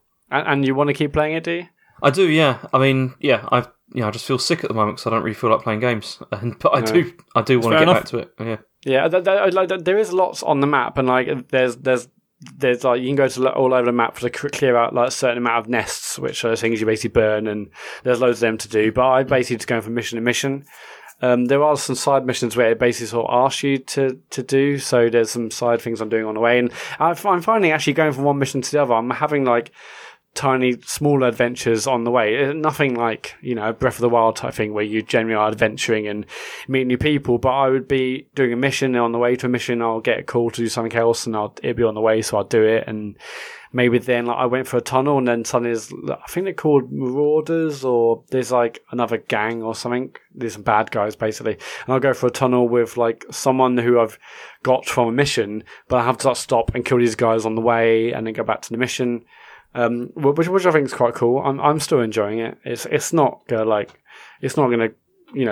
blow anyone away in terms of story and dialogue, but I'm enjoying it so far. I met my first horde earlier today, which is genuinely terrifying. It's certainly like a much larger group of zombies than I've encountered up to now. Although I heard actually hordes were really like an end game thing, 50 hours in, so maybe like a proper horde is at the end, and this is just a really large group of zombies. But I was just finishing a mission, and it was wet, it was horrible, it was dark, and I was like in this like woodland area, and suddenly I like turned a corner and there's what looks like 50 or 100 zombies, and freakers. Up to now, I've maybe encountered like pockets of 5, like a few pockets of 5 here and there, 3 to 5. But this was like, there's absolutely shitloads of them. And then like the music changed. I was like, okay, clearly like they're making this is a big deal. And it was quite scary because I thought, well, the only way to get out of this area is go along this bridge, and there's a few there. And then I went over the bridge, and I just saw like another massive group of people, and I was getting chased, and I panicked, and I hit like the edge of a bridge, and I was supposed to go over it, and I grabbed my motorcycle, and the music was like, the tension was ratcheting up. But I'm still really enjoying it. I'm still happy to plug away at the game, but it is quite exhilarating to see a horde. At least I think that's a horde. Maybe they're really hardcore and they're massive towards the end of the game. But yeah, still enjoying it massively actually. Yeah, it's good. Yeah. It's not going to be on any like Game of the Year lists or whatever, but it is fun. Definitely not. I don't know. We have got Matt Murray on this podcast. Anything could happen. That's a very good point. Yeah, I'm going to push this year as my game here. It just gets me more excited for Last of Us 2. I was pumped anyway, but my God, like imagine this, but of an incredible story, incredible characters, and imagine this, but actually really good. Yeah, imagine this, but like a 10. Yeah, unbelievable. Yeah. So the only other thing I've played is I've played The Messenger. Oh shit! How is it? Because I've got this on because this was on Twitch Prime, wasn't it? As a freebie. Because this came out last year, a while back. on PS4 and PC and stuff. Yeah, but also it's on sale on Switch at the moment. Yeah, which is where I got it. And okay. How much is it? Do you know? It's £8. Oh, okay. I mean, I got it because I didn't feel like starting Dragon's Dogma, even though I've got it, and I know I must. But I just wanted something a bit different before I started. Yeah, no, that's fine. And so I started playing this, and it's brilliant, Sean. I really think it's brilliant. I'm really enjoying it. I mean, the first third of the game. Do you know about it? Like the whole thing with it. I gather there is like a mechanical spoiler partway through. Yeah. Well, there's a visual one and a mechanical one, which is quite interesting. Should I spoil that or not? Because I don't know if I can. Can you talk around it? Because I'm probably going to play this soon. I thought it's fairly well known, isn't it? But whatever. I've managed to avoid it. Really? But, I thought we'd even mentioned it on this podcast, but well, it's all good. It's all good. I mean, the first third of the game, which is kind of where I'm at the moment, plays like Ninja Gaiden, but it also reminds me a lot of Celeste, actually. But much more forgiving, because it's just like full-on platforming. And it's got this really good sort of checkpoint system, which is very generous and has stopped me from feeling like frustrated at any point. And it does this thing where when you die, you get taken back to the checkpoint, but there's this little demon guy who, in exchange for rewinding the time for you, takes money that you collect until you paid off the debt. So, and I think the main purpose of this mechanically is to try and stop you for because you can upgrade your character, and I think it's to stop you grinding for upgrades, like to stop you from thinking, okay, I'm just going to die and just keep getting these until I can go back and upgrade my character. So it's also a nice reminder of the failure without feeling really awful. It works very well, and I mean he follows you around, and as you collect stuff, they just get sucked up to him, and then eventually he just disappears because he's had enough. But later on, you can even upgrade so that the amount that you have to pay him gets halved and stuff like that. So it's not quite so bad. So, I mean, the other thing, I'm going to have to dance around it, but because if you play this, and I think you should, because it is, I mean, the thing that I've enjoyed about it most is that it just feels not frustrating at all. It doesn't feel incredibly easy, but it also doesn't feel incredibly frustrating, mostly because of the checkpoint system, but also with the bosses that I've done so far, I've never felt like I can't do one, where it's going to be impossible. And every time I failed, it has again been my where I've just thought, yep, I could have done that better. And it does usually bosses really telegraph their moves really obviously, so that you know when you're supposed to move. And if you don't, it's because you're being greedy and you're trying to get new hits in. It's that similar sort of Dark Souls kind of thing or whatever, But it works very, very well. It just. You see, it nails the feeling I used to have playing games like this on the Mega Drive and stuff as a teenager, and that's what I really want. I mean, the soundtrack is also brilliant as well. It's, I mean, this is another Devolver game, isn't it? It's another Devolver published game, and it really is great. I mean, I'm enjoying it very, very much. Probably, I'd say I'm enjoying it more so than I did Katana Zero, even actually. In terms of that was a fantastic game, but this feels more like a game, if that makes any sense. Whereas Katana Zero felt more like they were trying to make a statement or trying to create a new side of experience or something. This feels like they're just trying to nail this type of game, and they really have. It's brilliant. I mean, and I can't really say much more than that without spoiling where it goes. Because well, I'll tell you what. I promise I will play it for next week, and then we can because spoil it for everyone else, I guess. you only need probably about. I mean, it took me maybe about 2.5 hours, 3 hours to get to the point where things happen, where there's shifts, and and after that, things have really changed and become even more interesting now, I think. If you get to that, that'd be good, because I mean, should I suppose you can't really answer this for me, but should I just get it on Switch, or should I actually make the effort to play it on? I should just make the effort to play it on PC, shouldn't I? If you don't want to spend any money, but it's really good on Switch. It's nice on that. I mean, I like playing it on that because although I do, it has got this really weird approach to double jumping, whereby it doesn't do a regular double jump. You have to hit something with your sword and then press the jump button, so that then it does a double jump. So you can't just use it all the time. You have to jump off things basically. And in the beginning, I found this really difficult, but then I found it was just easier just to press both buttons at the same time, and it kind of always does it, so it's fine. But it's that was quite irritating to begin with. But the upgrades you get as a character are pretty good as well. It's good. It's really very good, and I certainly would recommend it, especially now in the sale. It's like £8. It's not bad. Yeah, cool. I promise I will play that for next week. Please do, because it's good. Cool. Is that us for what we've been playing? I think it is. Brilliant.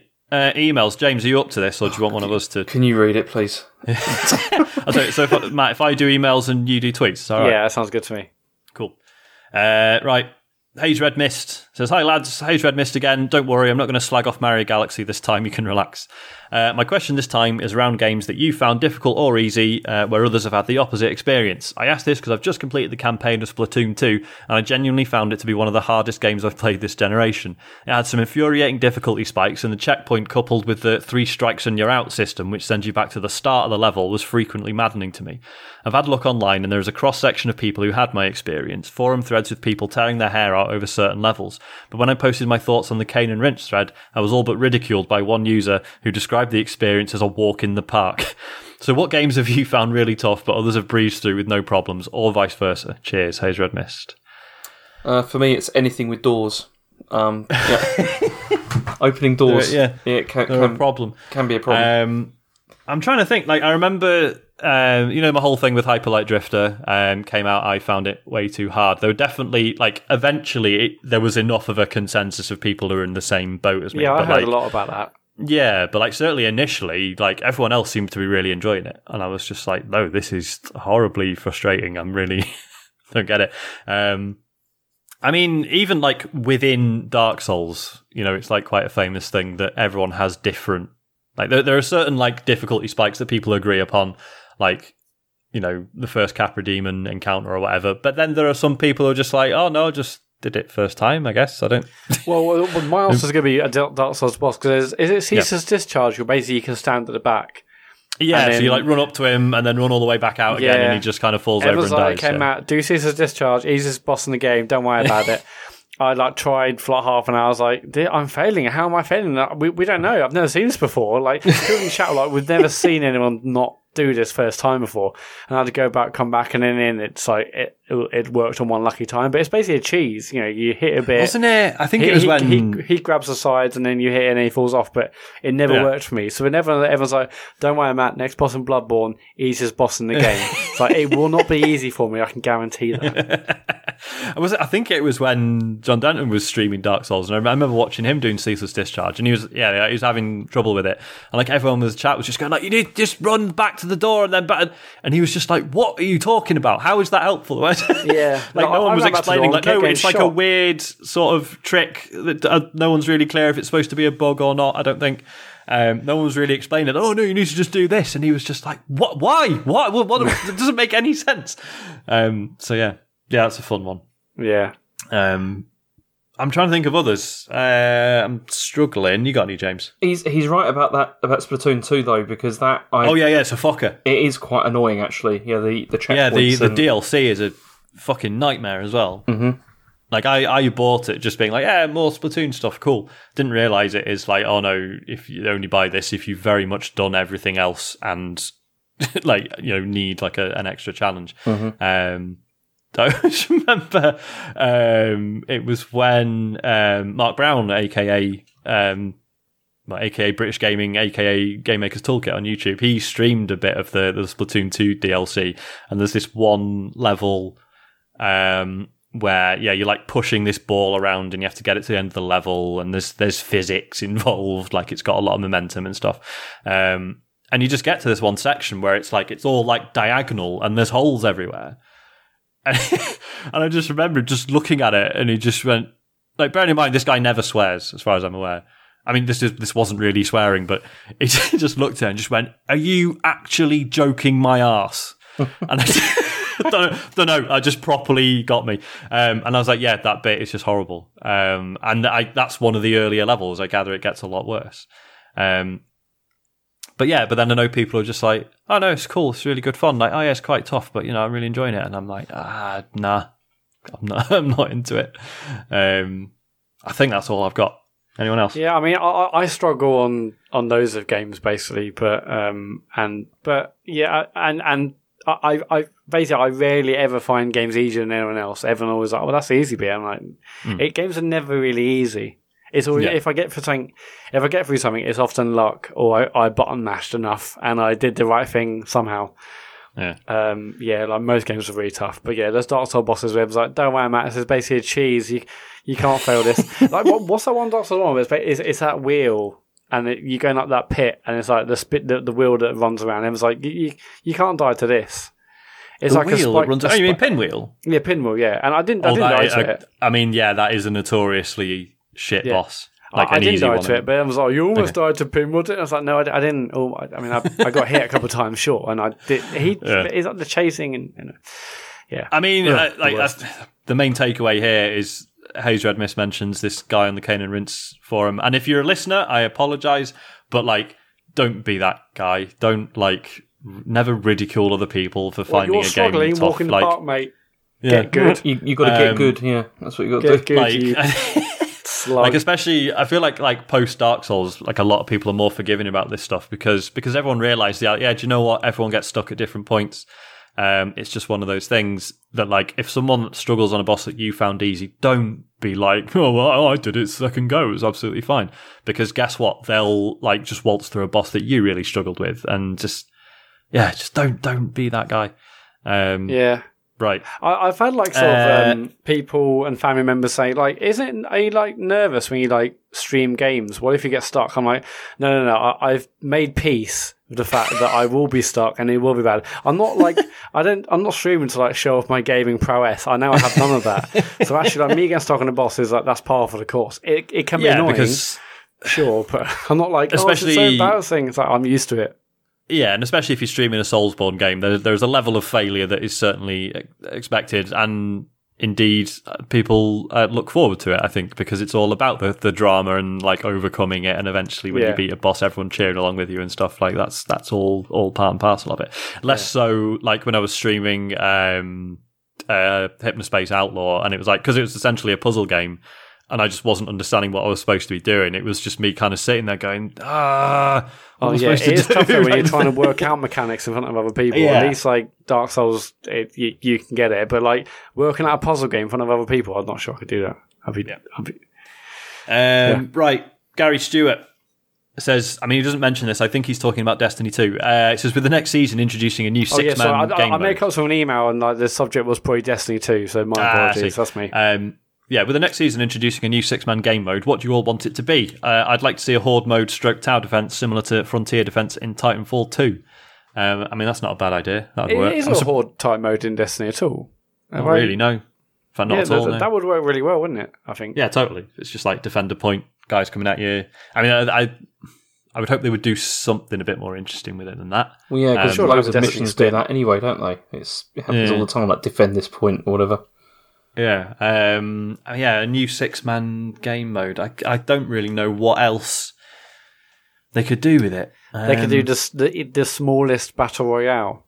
Just really shit battle royale with 6 people. Wouldn't be quite the same, would it? But the same size map, but it's only 6 people. Yeah. So a Destiny battle royale would work, I think.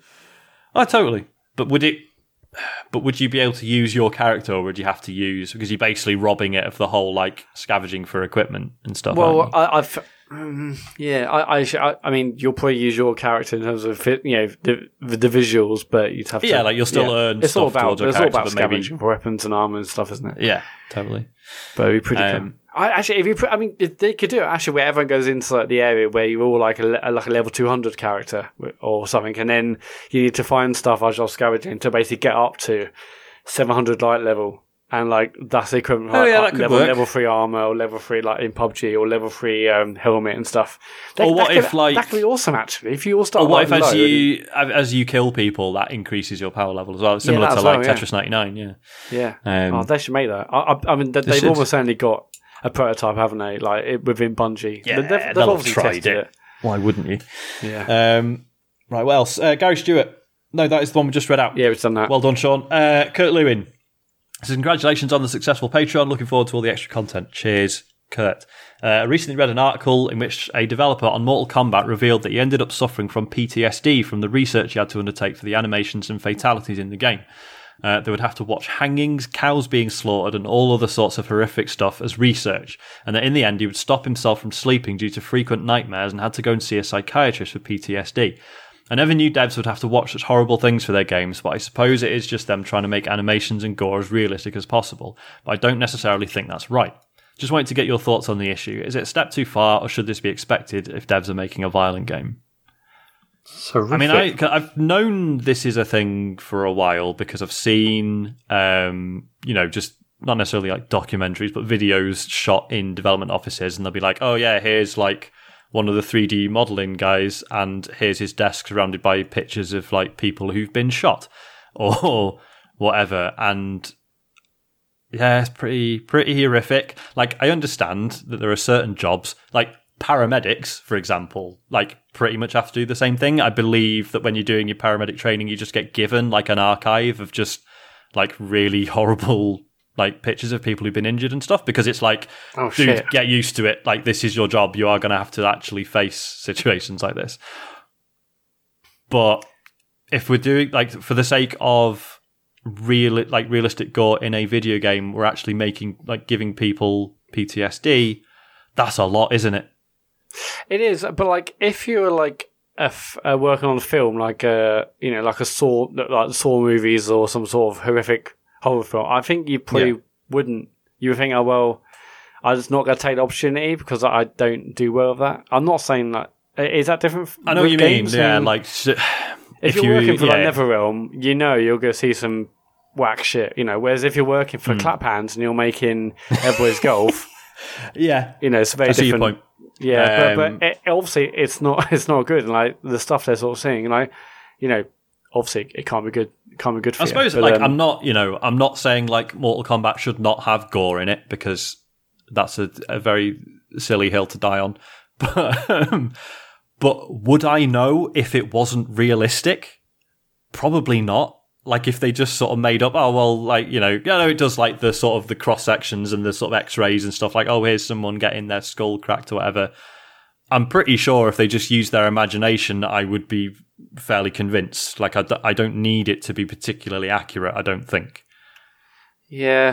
Do you know what I mean? Yeah, I guess. But like these guys are animating bones cracking and, even like the basics, it doesn't have to be...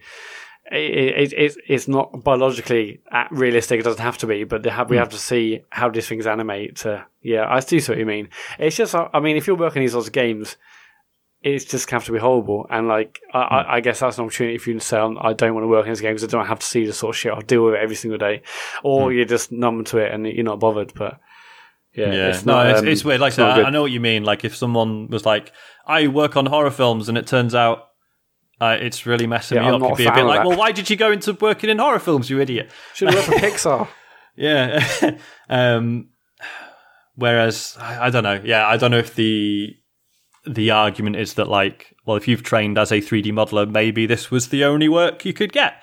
But I don't know. Yeah. I don't know how much choice people have in these things to really comment. No, and if you've worked, if you've done as a studying and you've desperately wanted to get in the games industry, and there's like an opportunity from the people who made Mortal Kombat, I guess you find it hard to say no. Like the jobs like that aren't exactly all over the place. I've not read the article, which I probably should have. Apologies, Kurt. I know you did link us to it. Like, is the broader issue that, staff are having to confront these things and are not being looked after? Like, were there things is there not adequate support for these people? Yeah, like, could things have been done to allow him to do this job without developing PTSD? So, yeah, Jesus, what a minefield. I mean, yeah, like, broadly speaking, no, I don't ever want anyone to develop PTSD making computer games, like, in case that needs saying. But, yeah, what a mess. Speaking of what a mess, James, are you still there?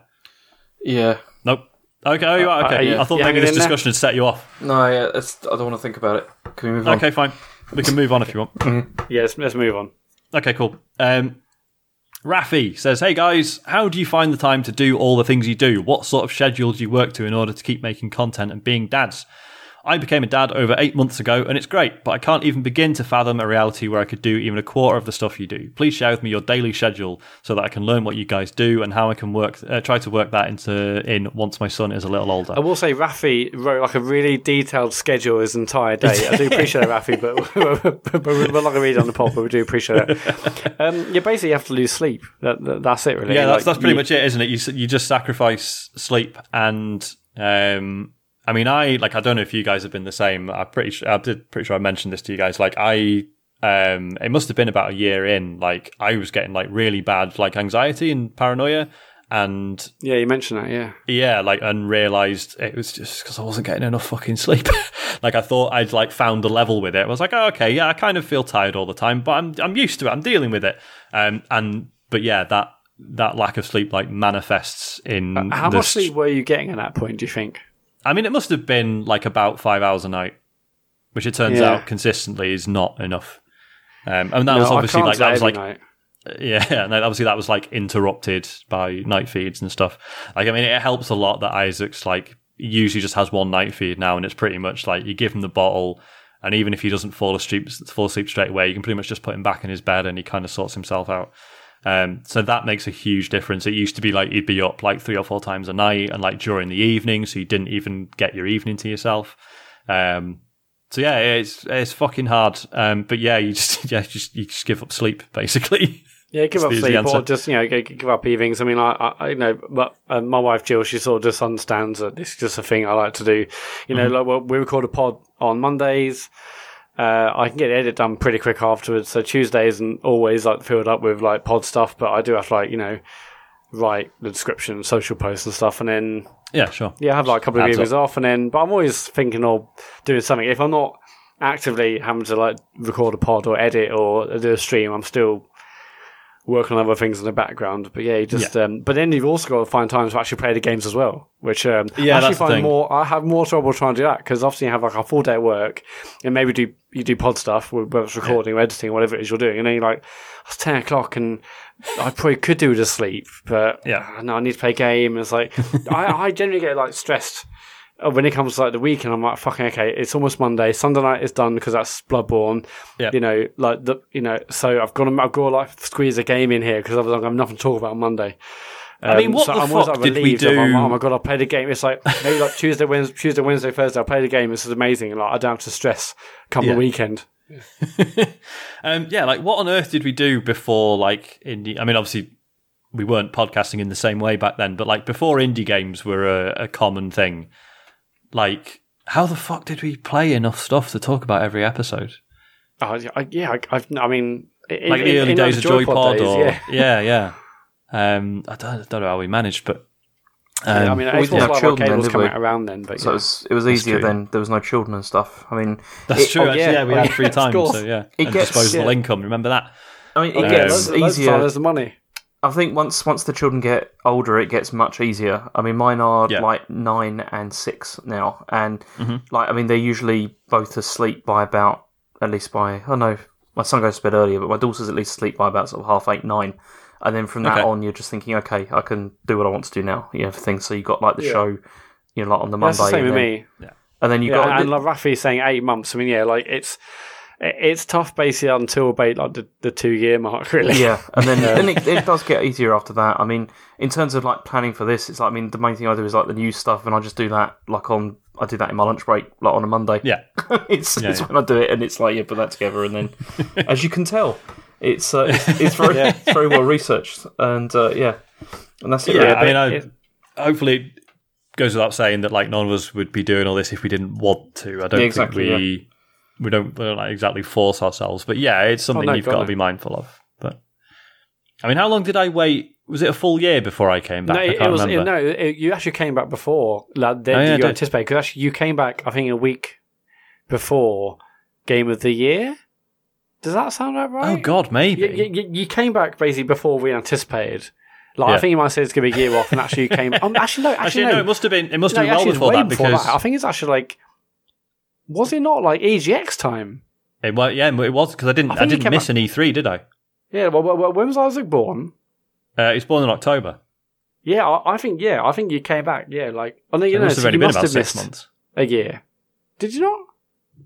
I definitely didn't miss an E3. But so I must have been back by June. Fuck, did you? Wow, you were okay. Even sooner than I thought. Yeah, maybe you come back a week before E3. Maybe that's what I'm thinking about. Possibly, yeah. Wow, bonkers. But no, I mean that was maybe not the right move for me personally. Perhaps that was a bit soon. But yeah, it's like, I mean, Isaac's 18 months now, and it, like I say, it's already leveled out quite a lot. Like I was talking to a friend about the this new Monster Hunter World stuff. Yeah. And I was just like, oh my God, like Isaac's fine in the evening. I can just play that and not, because, because that came out when Isaac was still a couple of months old, and I just couldn't play it properly because I couldn't pause it. And it was just every evening there was just the likelihood of him just kicking off every like half an hour or whatever. Like that was pretty much a constant thing. Yeah. Whereas now I'm like, oh fuck, I can actually play that properly. I can't wait. Yeah, I mean, in the first year of Elodie being born, I was playing Destiny a lot. So like the amount of times like with me, Dave, and yourself and others were like doing a strike, like, I've got to go, baby's crying, and then like the rest of you on the party would just like wait around a bit. I'm like, so I'm back, but I've got to go. It's kicking off, and the amount of times I have to stop games for that. Yeah. But this stuff right now is fine. But yeah, like the first year and a half is tough. Yeah, gets easier, Rafi. Promise. Yeah, you'll get through it, Rafi. And then if you want to create stuff, you'll have to lose sleep. That's just how it has to work. It gets easier and it gets more fun is the thing that's really worth pointing out. Like, it doesn't just get like less hassle. It's like you will enjoy spending time with your kids so much more as time goes on. The first 2 years is basically a war. But after that, it's every day is amazing, and every parent says it. But the first 2 years, shit, no, and no parent says that. They were like, it's amazing, and like, no, it isn't. It is horrific. It's really not. But no one admits that. Everyone's like, it must, like, we'll quickly go on tweets in a minute. But when you go into work, when you got like a newborn baby or like first few months, like, it must be just amazing. You must love it. And like, yes, I love the child, but oh my God. No, it's not fun. And like everyone's like, how was your weekend? It's like, it was shit. But you can't really say that because they're like, you got a child. You must be really happy. It's like, no, it's horrendous. But you get through it. And even through all that, it is the best thing ever. I remember like when I first came back to work and someone said like, oh, did you get that thing where it's like, the most love you've ever felt for anything ever? And I said like, no, like I do really love him and I'm properly like attached to him and everything. It's like the same sort of love I have for like my wife. It's not like new levels of love, but I don't care about anything else, including work. Like everything else just fell away.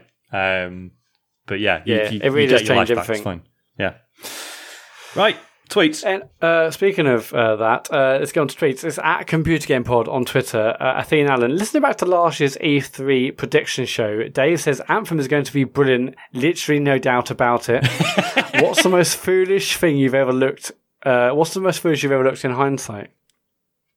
I mean, I know I've definitely said stupid things that turned out to be wrong on podcasts. Just surely, like anyone who records himself for 2 to 3 hours a week, they're gonna. You're bound to say some stupid stuff. But that's why I don't go back and listen to old episodes. So that's also why I just don't listen back in general, because I know that almost every episode I've said something which has made myself look foolish. So, yep. There was one.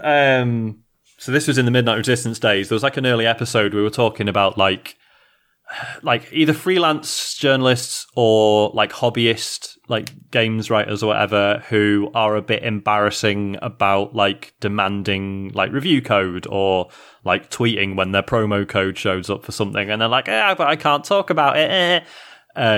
And how annoying that is. And we took this incredibly pious stance on review code, and we were like, do you know what? If someone offered me some, I don't even think I would accept it. And why would we? Why would we ever do that? Review code's really useful, and thank you to everyone who sends us stuff. It's really appreciated. We do definitely use that, and it's brilliant for the show. Yeah. Even like while we were still on Midnight Resistance, we got a few bits here and there, mostly like. Not in any sort of official capacity, but like PR people we knew who just liked the show and stuff.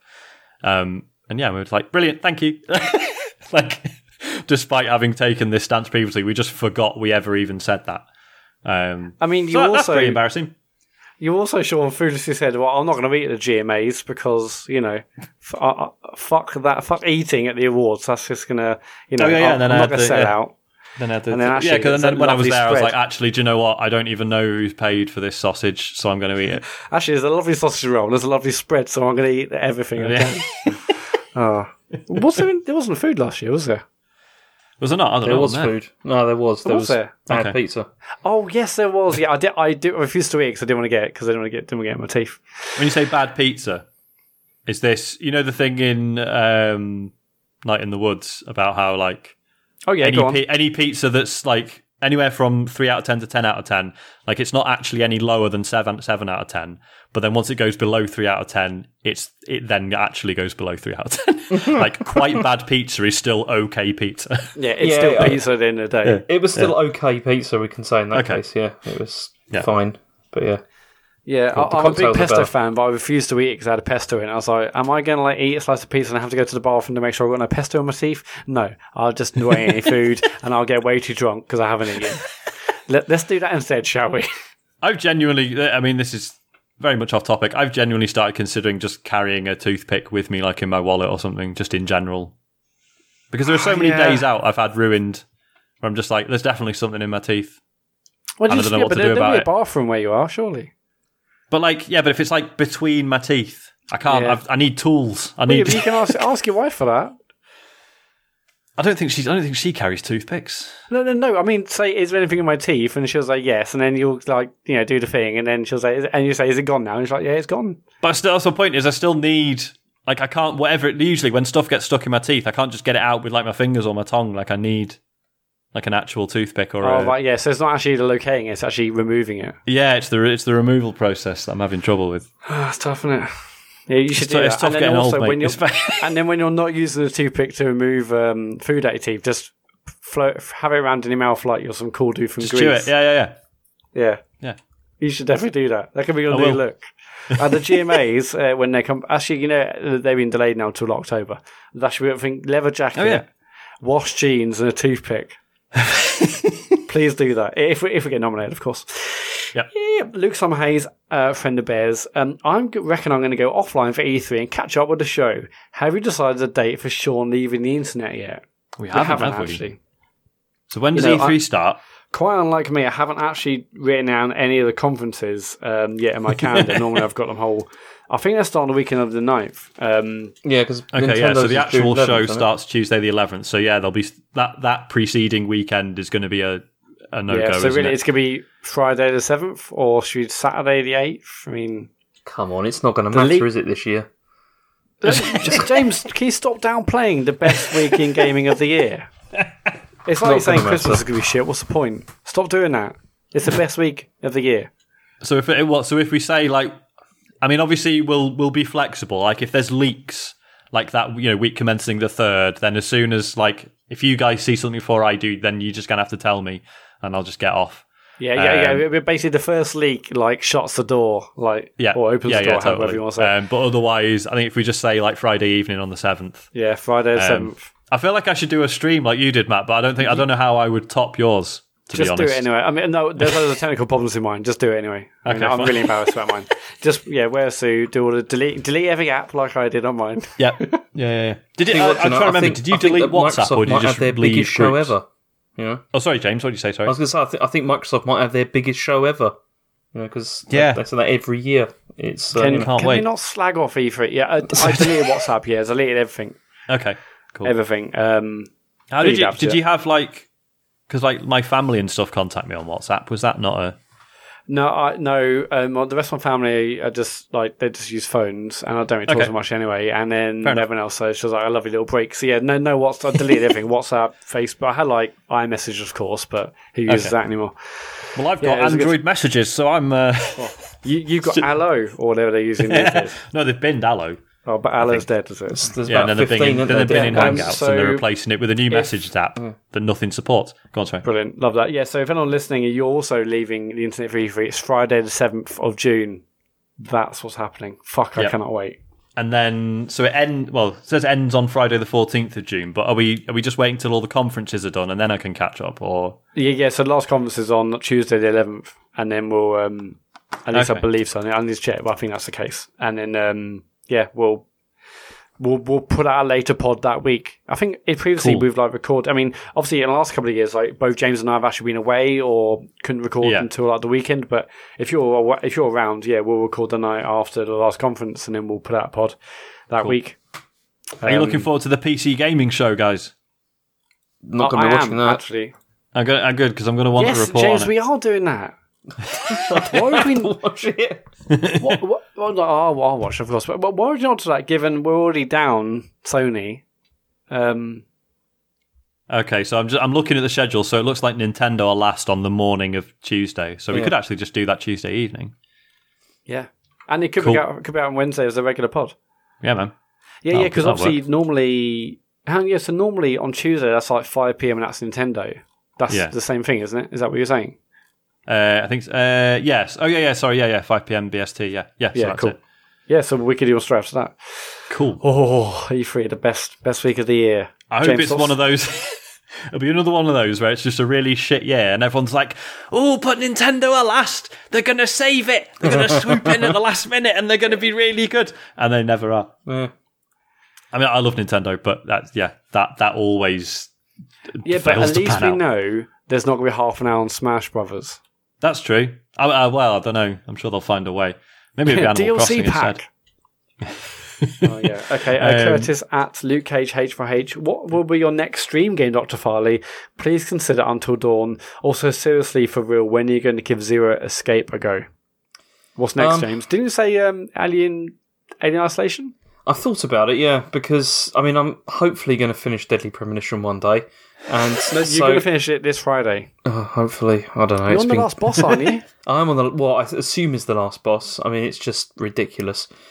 I got so fed up with that stream.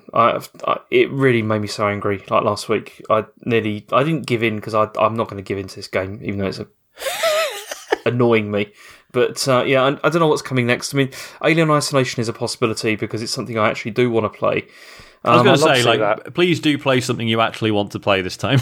Yeah, I love to see that because it's a scary game I'm not playing, and I like to see you deal with it. And See, I'm thinking I might try that and just see how it goes. You know, just see. Yeah. Maybe not commit to finishing it, but just thinking, okay, I'll see how the stream goes because I've never streamed a game like that before. There's also Until Dawn is also a possibility. That'd be a good one. Zero Escape. Until Dawn being like this sort of teen horror choose your own. Yeah. I started playing that actually. I think Dave lent me the disc.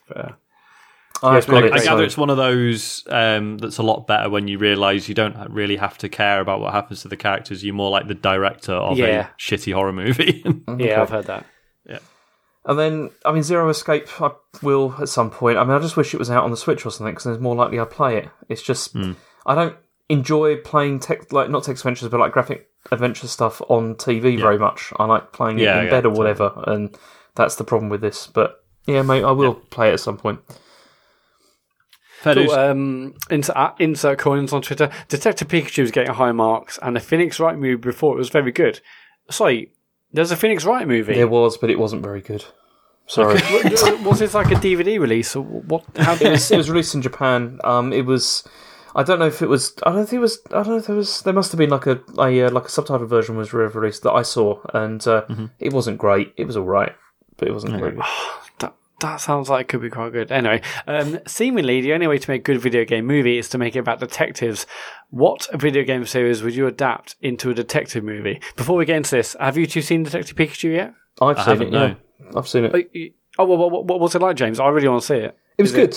I actually, I mean, I saw it with the family, and they all very much enjoyed it, and I thought it was fine. Probably the right way to see it, to be honest. Yeah. I think Eddie and I are going to go see it on like the May spring bank holiday in like the end of May because she actually wants to see it. I think because she saw me playing enough Pokemon Go and in the Pokemon game, and like I showed her a trailer and she was like Pika Pika. So she hasn't really sort of no real concept of the game itself other than seeing me play it a little bit. So but she wants to see the film. So cool. I'm excited to see it. I mean I probably it looked great from the trailers, but I probably wouldn't go if it wasn't for Elodie. So yeah, I mean and it was they enjoyed it. The children enjoyed it. But yeah, I thought it was fine.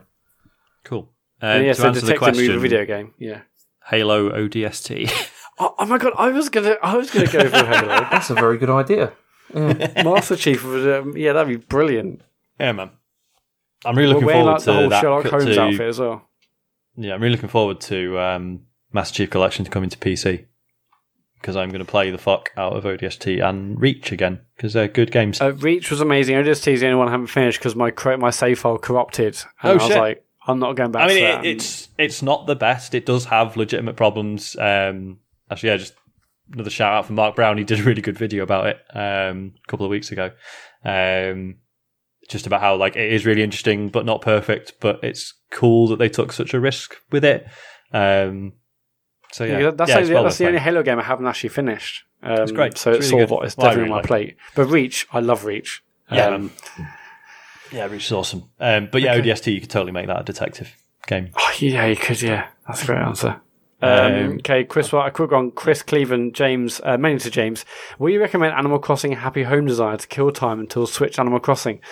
Will my disappointment be equal or greater than Pocket Camp? I think it would be less than Pocket Camp, but it isn't great. I mean, my daughter loves it. She spent a lot of time playing it, but I found it to be... I mean, it takes parts of Pocket Camp. I mean, Pocket Camp feels like it stole a lot of stuff from Happy Home Designer because it is just the sort of arranging things in houses and stuff. It's not great. I mean, I wouldn't recommend it that much. It's I'd say I mean maybe less than Pocket Camp, but still not great. Okay, we're going to do 4 quickies and we're going to go. Kurt Lewin, Sony have said that PS5 will support PSVR, but do you think they'll release PSVR 2? And how long to the PS5 lifespan will it be before it arrives? Yes, they're obviously going to release PSVR 2 this thing is sold like hotcakes. How long? I don't think it'll be instant. I think it'll be 6 months plus because they can't expect people to buy a PS5 and then also buy like a £400 PSVR. That is a lot of money, yeah. That'd be mental, but... I reckon they'll probably leave it like a full year or something. I'm excited because obviously PSVR is all built on old iToy and Move technology. The next one, obviously they'll have to bring it much more up to date with all the stuff that modern VR headsets do with tracking and stuff, so it'll be a very different beast, but if they keep on with the software, they'll crush it. Richard Sawyer... I'm a recent convert to having no hair after finally embracing the fact that I'm going bald. Yeah. Thankfully, my beard game is strong. Can Matt take me through his head and beard regime so I look as lustrous as he does? Now, we have covered this on multiple times on the pod, so I'll be super quick. Shave my head every Sunday night. In the beard oil every morning after a shower or whatever. And then beard balm if you want to make it styled. And carry a little beard comb with you. That's it. It's not rocket science. Yeah, I mean, because I sort of not fully, but mostly shaved my head a few weeks ago and was like, shit, this actually looks okay. And yeah, it did not occur to me that you do have to keep that up pretty much every week, don't you? You do. And what you'll do, Sean, is you'll find yourself you will gradually just get shorter and shorter. I shaved my head many years ago, and I was like, okay, this is fine, grade 2 or 3 or whatever. And I was like, maybe a little bit short. And then eventually I'm just like, fuck it.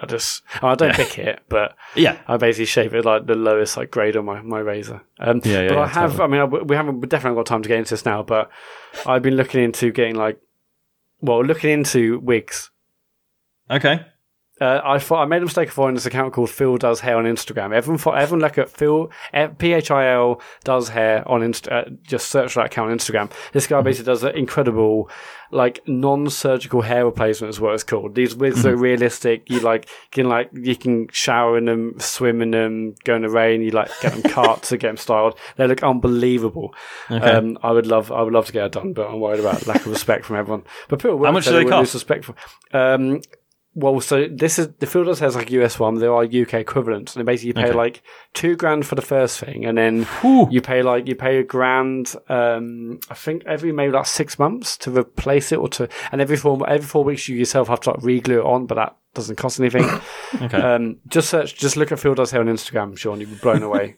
I watched and I was like, fucking hell, I can have hair for the first time in my life. You see, because what I find, I don't know if you had the same thing, Matt. So someone told the Facebook advertising engine that I am going bald. And so now all my Instagram adverts are for baldness treatments. But they're all preventative. They're not, none of it actually reverses baldness. Or it's it might do, but really it's it's supposed to be I think I am going bald. I will start using it now, and it will stop me going more bald. Yeah, I see that. It's too late. It's too late for me. Is there? You're screwed as soon as it starts happening. There's nothing you can do. Yeah, pretty much. Yeah, I think in the US, I see on here loads of adverts. I think it's 4 hymns. I think it's like a sponsor. Yeah, they mention that on Laser Time a lot. And they're like, oh, you can get like gummies to chew, like, because once you start losing hair, it's tough. But if you do this now, and I was like, well, I'm fucked. It's way too late for me. Yes, too late. Oh, but yeah, just do the thing of being like, oh, actually, it means I've got more testosterone, actually, so it's I'm such really a manly. Bloke. Yeah. Oh, there's fucking falling out, isn't it? But I've never had good hair, even when I had hair when I was younger. But these wigs, man, and actually, like, we're talking about workloads, and then someone's like, oh, did you see the Carl Pilkington the thing on Moaning of Life where he gets a wig, and that looks amazing, and he's really, really happy, and he's like, and honestly, you can see it in his face, he's like, his eyes are bigger, and he's like, I look amazing and feel amazing, and he rings Suzanne, his wife, and she's like, it looks shit, and he takes it off, and he's all depressed again. But yeah, I would love to get one, but I was like, will everyone at work lose respect for me? And I said, look, all what has to happen is everyone I know has to die, and then once they're gone, it's just new people. Like, hey, this guy's got hair. If you just took like a month off work, I mean, your wife would know, obviously, but and I'll probably tell. I mean, like, I'll say, like, look, guys, this is what happens if I don't shave my head. So I'll just grow a full head of really incredible thick hair. But then we're looking at famous hair transplants and like, what's the ex-Chelsea manager, James? Is it like Conte? Yeah, Conte had he in the 80s he was like bald, but proper balding, and then like now he's got an incredible set of hair or head of hair. Anyway, this is maybe a quickie. Scotoma at Scotoma Games. Did any of you play Return to the Obra Dinn? I have it sitting on my hard drive, and I'm wondering whether it's worth my time. I played about 3 or 4 hours, and I absolutely loved it. It got a bit difficult, and I stopped playing it. But Return to the Obra Dinn is fantastic. You both, Sean and James, you both love that. Yeah, I got it in a Steam sale. It was down to like a tenner or something, and I just haven't got around to it. But it's so atmospheric, like the music and like the graphical style. Like I know you'd. I mean, I know you both love it. You should give it a go. Cool. Last quick one. TomTom at Rikaku Police. Dr. Farley, do you think Huawei? That's fine. Huawei. Yeah, good enough. Do you think they should have involvement in the UK's 5G infrastructure? No. Quick one. Okay. No. Cool. Good. That's it for tweets. And that's it for the show, really. Yeah. I'll do, won't it? Mm-hmm. Let's do a stream of stuff quickly. Yes. It is Wednesday today. Sean couldn't stream. Well, actually, technically, it's a Tuesday as we recorded. Sean couldn't stream tonight because we're recording. As you listen to this, it's Wednesday, hopefully. And Sean is streamed tonight at 9 p.m. on twitch.tv/Computer Game Show. Go over there, see what indie games Sean is streaming. On Friday night, James is going to finish Deadly Premonition. It's happening. He's on the last boss. No pressure. The last 2 streams, you said he's going to finish it, but he will definitely finish it this time. Because even last week, James, you had a system and you were getting there, but it was getting late, so you stopped. This Friday night, Deadly Premonition, this ends now. It's happening. So Friday night from 9 o'clock and Sunday night from 8:30, I'm back for more Bloodborne Sundays. And if you've got Twitch Prime, give us a free sub. We'll really appreciate it. And if you haven't already, check out patreon.com/TCGS. Your support means the world to us. And there's some extras if you're back at various tiers. If you want to support the show, you love what we're doing, patreon.com/TCGS. Too right. Thanks very much for listening. James, thank you for sticking this out. I realise it has probably not been pleasant. Okay. It's much appreciated. Other than that, see you either on the streams or next week or whatever. And thank you for letting us be natural. Good night. Thank you. Goodbye.